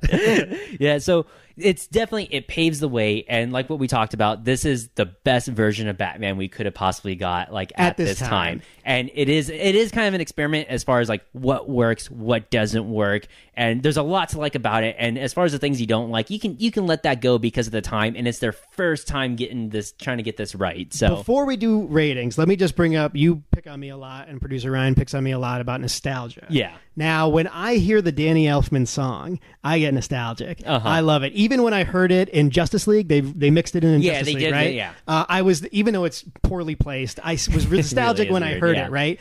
Opening credits, closing credits, the song, it didn't do anything for you? Didn't stand out? Not as much, because Prince soundtrack, a little dated? The Prince soundtrack is way dated. That's like one thing I want to talk about. Yeah, that is the Prince soundtrack. It just does not make sense. Yeah, I don't know if it's just me, but it's so weird. Like, why was this attached to this? Does Prince need to make sense?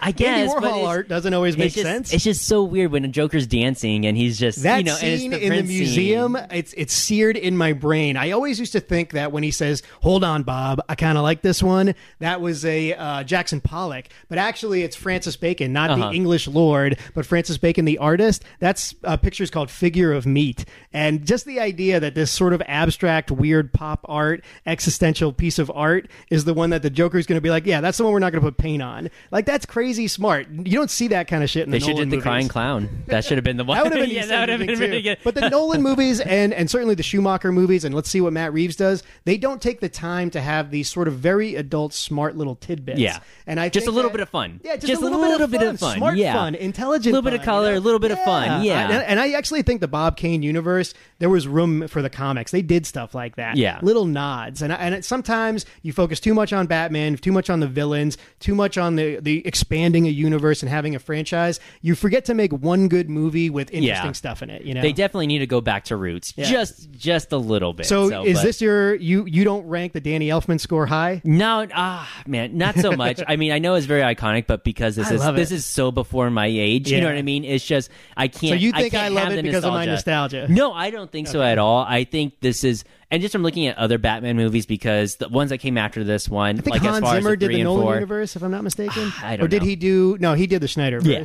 So the Nolan music, I don't remember much at all. Like, I can understand for some people, like, this is the Batman movie most people will watch, right? With me, it's definitely let me ask you this question. Someday you got a 15-year-old kid and you got to introduce him to Batman. What's the movie you're going to show first? Probably The Dark Knight. Really? Yeah, probably The Dark Knight. Okay. So, all right. And I think even though it's a second in the trilogy, even though it's a second in the trilogy, okay, that's interesting. So Batman for me, it's begins, no doubt, it's definitely this one. Yeah. So it's just, I would still have to give it to The Dark Knight just because that may be. I don't ever argue with folks that say that's the best one. Yeah. I understand the narrative. It's not my favorite one. This is, but I get why people like it, and certainly people that are younger than me like it. But remember, there is no Dark Knight without this movie. There just isn't. There isn't.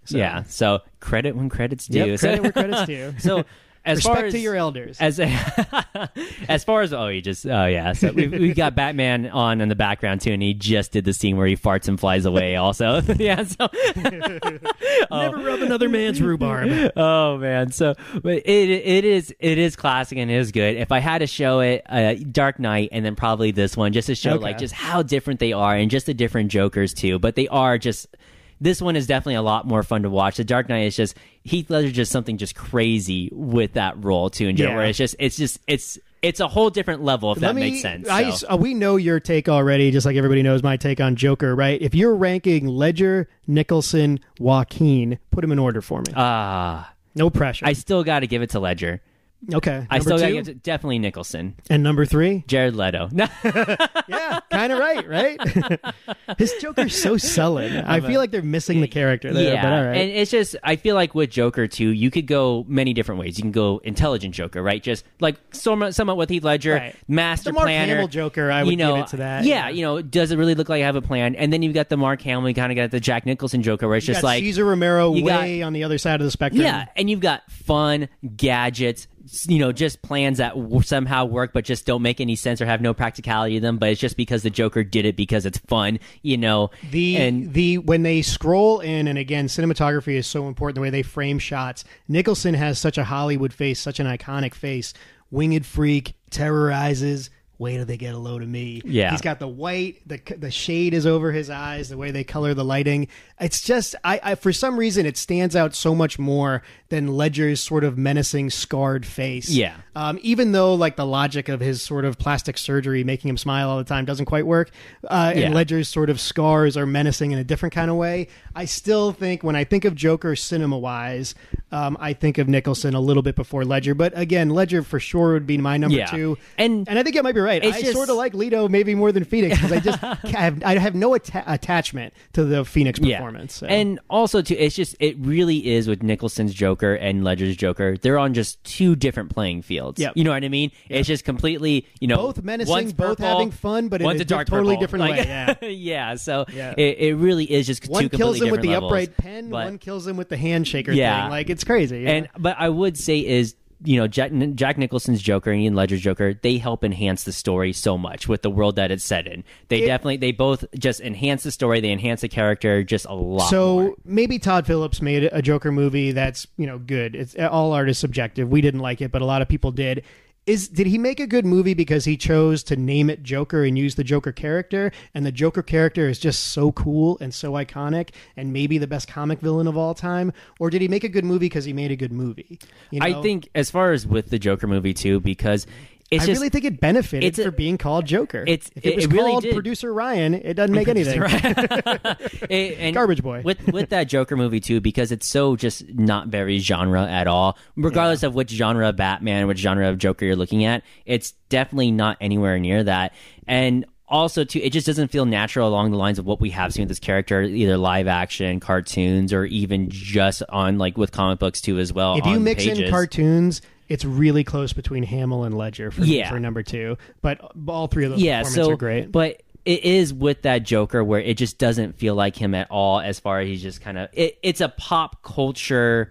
This is definitely a pop culture millennial Joker version, if that makes sense. You know what I mean? If this is, even though it takes place in the 80s, or, that's right? It takes place in the 80s. So, yeah. Even though the movie takes place in the 80s, everything surrounding around it, as far as the themes and everything...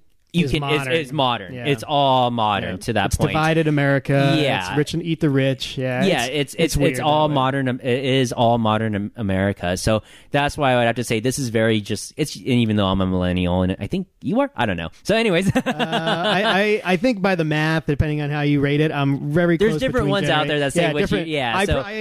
I consider myself Gen X. But I can understand why this is that Joaquin Phoenix Joker. It's a millennial Joker. You have someone who's diagnosed mentally ill, who has very serious problems, but and that's really what it does. It just follows just the person of this problems, and it's just, and it really is like what we talked about, I think even last pod, where it's just all the reasons, all the things that Joker did, actual good Joker, whether it was Jack Nicholson's or Ledger's or whoever, wouldn't do any of those things. It wouldn't care about political statement. Even the Leto wouldn't care about any of those things. Makes some more logical sense to me than what Phoenix ends up doing mechanically in that movie. Yeah. It doesn't feel like Joker. It's just the only reason it works is because it is a pop culture. This is a millennial take. This is a very current take on it right there. So do you want, before we do the rating, do you want another Joker? Do you want Matt Reeves' Joker?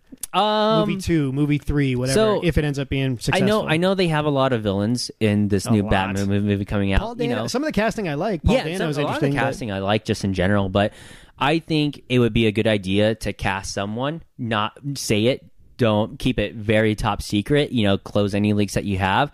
It would be very interesting if you've got Batman walking through Arkham and then just somewhere off in a deep dark corner you see a smile and with white face. Who was the other guy in Twilight, the buff kid?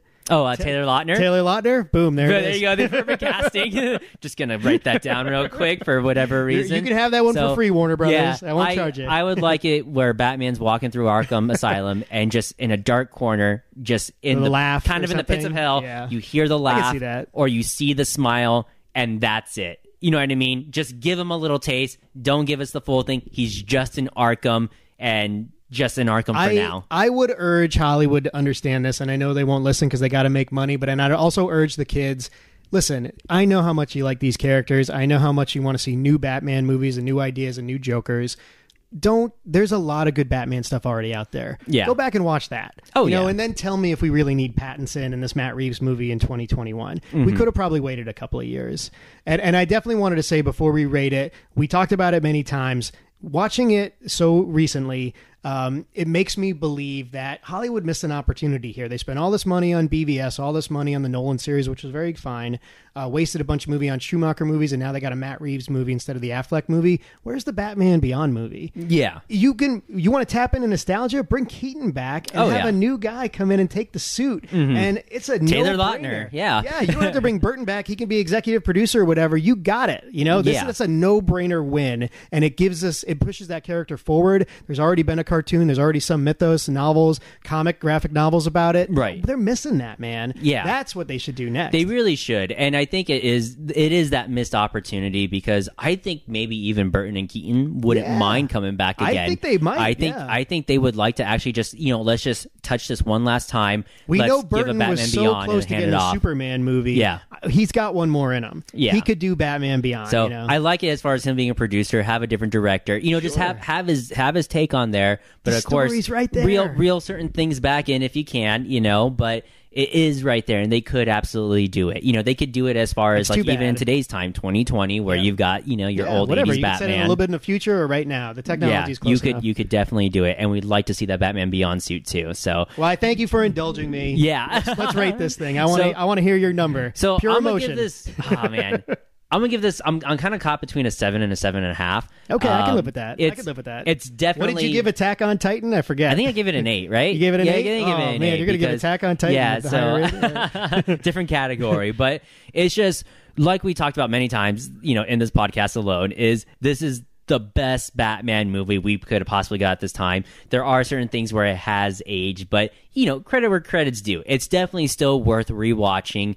It's definitely worth at least just kind of having it on the background. You would argue holds up to a certain degree. I would argue it holds up to a certain degree.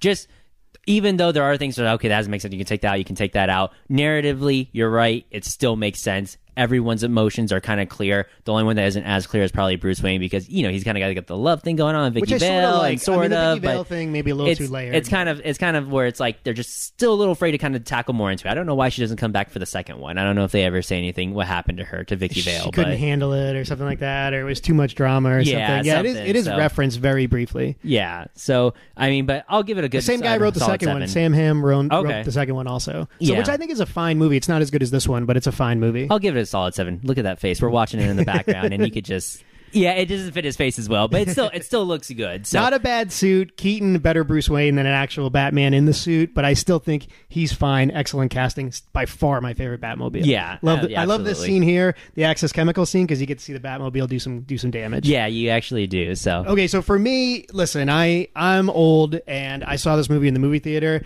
and it stayed with me for sure. Every other Batman movie I saw after this, I compared to this one. this is my number one Batman movie for sure. It's actually my highest rated comic movie. I tend to be a little harder on comic movies than I do on other adult dramas, Nicolas Cage movies. So, there isn't a comic book movie that touches like the 9s, and I'm a very tough grader, but I'm going to give it the solid 8.5. I'm giving it the Weekend at Bernie's treatment, the Pretty Woman treatment. Yeah. If you only see 50 movies in your whole life, this has to be one of the 50. It's that crazy lightning in a bottle, Burton, Keaton, Nicholson, a decent script, a budget just big enough to make it look cool and glossy. And I think it was the odd case where even though it drifts away from some of the originating story comic material, it pleases the fans just enough.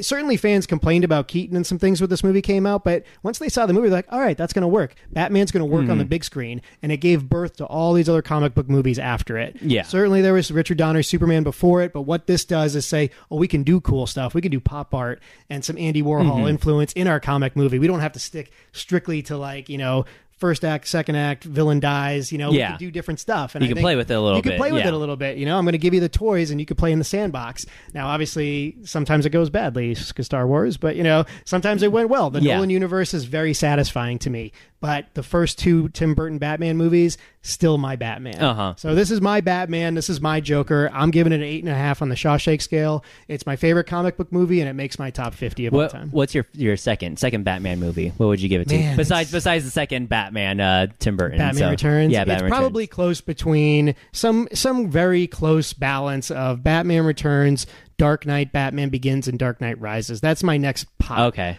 They're all sort of mixed together. I think they all get in like the 6.5 range. So I think they're all close there. What would you give The Dark Knight?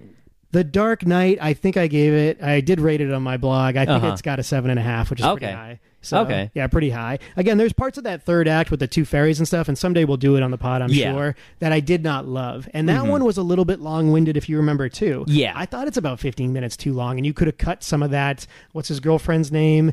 She's cast. It's Maggie Gyllenhaal, but it was Katie Holmes in the first one. Yeah. That was a tiny bit jarring. I wasn't in love with Aaron Eckhart's Harvey Dent the whole way through. So there was some stuff in there that I thought it got a little bit too big for his britches. And I maybe will pull back the reins on The Dark Knight Rises. There's a lot of stuff I like in The Dark Knight Rises, but to say The Dark Knight Rises is better than The Dark Knight's probably a mistake. Yeah, so. There's a lot wrong with that movie. So we're going to move on past We've Got Mail, but feel free to email us at talkingflick@gmail.com. Talkingflick@gmail.com. So we'll move on to our next segment, recommendations. Anything you want to recommend that you caught over the week or the weekend? I'm fully caught up on McMillions. Oh, okay. I haven't seen the third episode you yet. haven't? Okay, no, it's I haven't seen the third episode Again, yet. I'm so fascinated by these documentaries.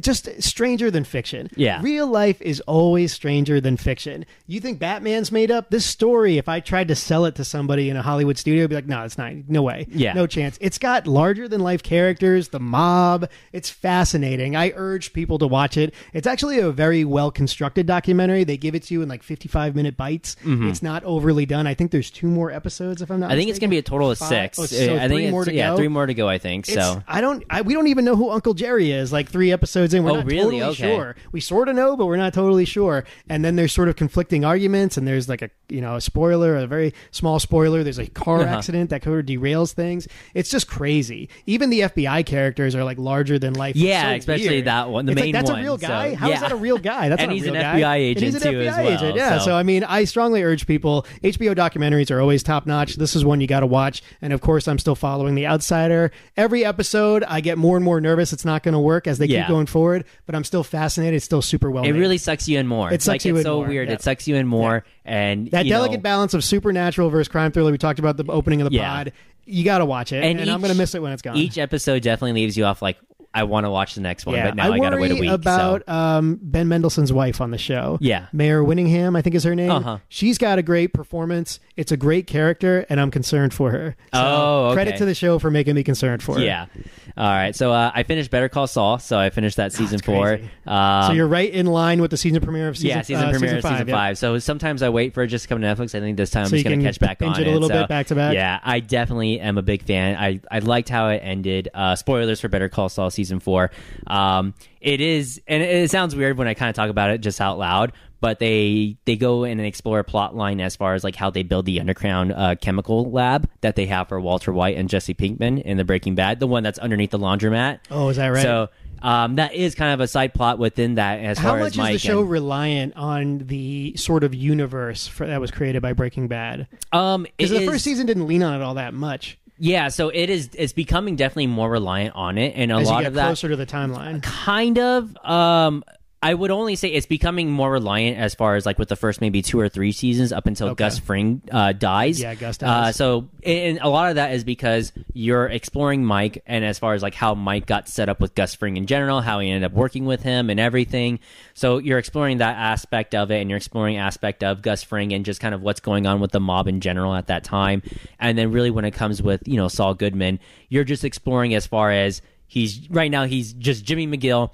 And he was originally kind of just fighting between, okay, I'm Jimmy McGill and I'm Saul Goodman, because this guy, he's a con man. You know what I mean? And anything he does, he brings a little bit of his con man style to it. Bob Odenkirk, I don't think has won an Emmy for this particular performance. Has he? He's great. He's so great good. He's Odenkirk's so good. a great actor. He was good in the Spielberg movie about the Pentagon Papers. Yeah. He's an actor that we got to see more of. Yeah, he'd definitely make a great Batman villain. Oh, yeah. He could do the Penguin or something like that. I love Odenkirk Bob Odenkirk. Needs more work. So, yeah, he does. Odenkirk needs more work. So I got ruined my life for more Odenkirk. Yeah, definitely him, and definitely David Cross. David Cross is good too. David Cross is good. Yeah, but he's sinister. But Better Call Saul, it's definitely been really satisfying, and just even with other characters they introduced, like Nacho Varga, which was a part of like Tuco's crew, just kind of where he's at with it too as well, because he ends up kind of being Gus forced. Was in The Mandalorian. Who was in The Mandalorian from Breaking Bad? Yeah, Gus, right? Yeah, Gus Fring. And he's holding that saber, the black saber. The black saber, Mandalorian saber. Weird casting, but it was nice to see him in that. It is nice to see him back in there. We only get a little bit of just him, a second, but, yeah. So I'm definitely excited. I'll probably watch Better Call season 5. As soon as it premieres.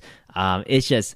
Yeah, there's just so much good with it, and I can understand why it could be like a little bit slow. There's a little bit of cringe-worthiness in it too. Season 1 was a little slow for me. That's why I sort of let it go. But I could see myself like someday I'm going to break my leg and be bedridden, and I'll plow through Better Call Saul. Yeah, so, it's definitely Breaking Bad. You know how I feel about the final episode. The last season, the penultimate episode, was very good all the way through there. Last episode sort of rubbed me the wrong way, and the Jesse Pinkman movie that was on Netflix was pretty good. El Camino, I thought it was fine, El Camino, but I won't feel quite as attached to it to make me watch many seasons of Saul. Yeah. But everybody that watches it, especially my uncle who's a podcast subscriber, tells me all the time I got to watch it. So. And I don't know how many seasons they're going to go into, because it seems like they're catching up. They're catching up to the Breaking Bad season 1 fairly quick. So like, just not so much spoiler, but throughout the whole entire series, Saul Goodman's kind of been balancing between, all right, he's either Jimmy McGill or he's Saul Goodman. He's either the straight arrow lawyer, or he's the con man who just happens to be a lawyer who does whatever he can to get people, off from their crimes. So, and it is, and it's a delicate balance. Yeah, and it is something where it's, they explore a little bit more of it. Would in the show series, be a success had Breaking Bad never existed? Oh man, it's. I don't think so, because it would have been really hard. Not that that has to be the bar, but I was just curious. It's done a good job on just standing alone by itself.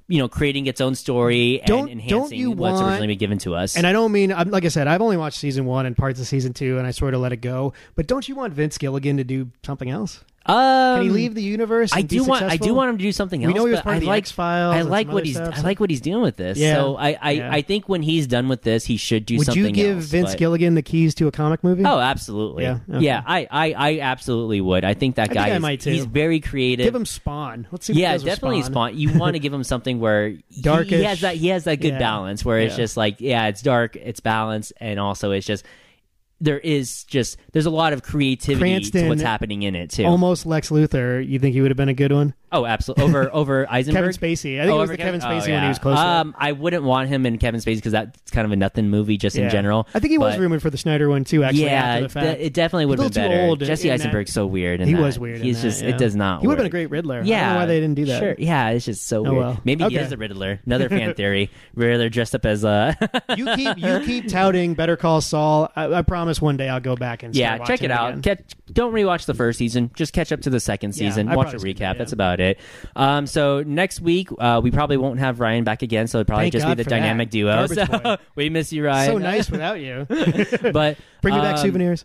Next week, I'm thinking we'll probably do The Invisible Man. So we probably will. That's Elizabeth Moss, right? Yeah, Elizabeth Moss. I love her from Mad Men. So we might do Jesus Rolls, but we'll see. We're not seeing. Love to do that. It says it premieres next week, but it hasn't said where it's premiering at. So I think it's limited release. Yeah, but if it's not, Or you want to give us movie passes and we'll head down to LA. Yeah, we'll head down there. So yeah. So either Invisible Man or Jesus Rolls. We'll just put it on Twitter. Yeah, just watch both of them. So all right. So that's all we got for you guys this week. Where can we find you at? You can always find me at realwatchability.com. I'm going to try, actually, to do the Batman re-review, and I'll attach the pod to it by the time the pod breaks. If you don't see that, though, you can always find my top 10 movies of the year, top 25 movies of this decade, last decade, top 10 movies of all time. Just go back and check out my Joker review. People love that review. Hit me up on Twitter at RealWatch. And as always, we're Talking Flick. You can find us over on Twitter at Flick_talking. If you really like the show, you can always leave us a review and a rating. You're going to rate us on Apple Podcasts or wherever podcast app you're listening to us on. 4.5. 5 stars. Since we don't have producer Ryan. Yeah, right. 4.5. Why? 4.5. $20 and 4.5. You usually start with 3. You're just like 3 stars, bare minimum. So, at least go with 5. If you really, really like the show, you can become a Patreon. We have a link in the description for everybody's thing. In the Patreons can force me to watch Better Call Saul. Yeah, Patreons get a say in what we watch too as well. Unfortunately, I disagree with that policy. That's all right. And you can literally donate however much amount of money that you want to donate. So, but that's all we got for you guys this week. We will talk at you next week. Oh, I got a line. You want to do a line at the end? Yeah, do a line at the end. We got a flying mouse to kill, and I got to clean my claws. That's so weird. Trying to pick which one I wanted to close with. I couldn't decide.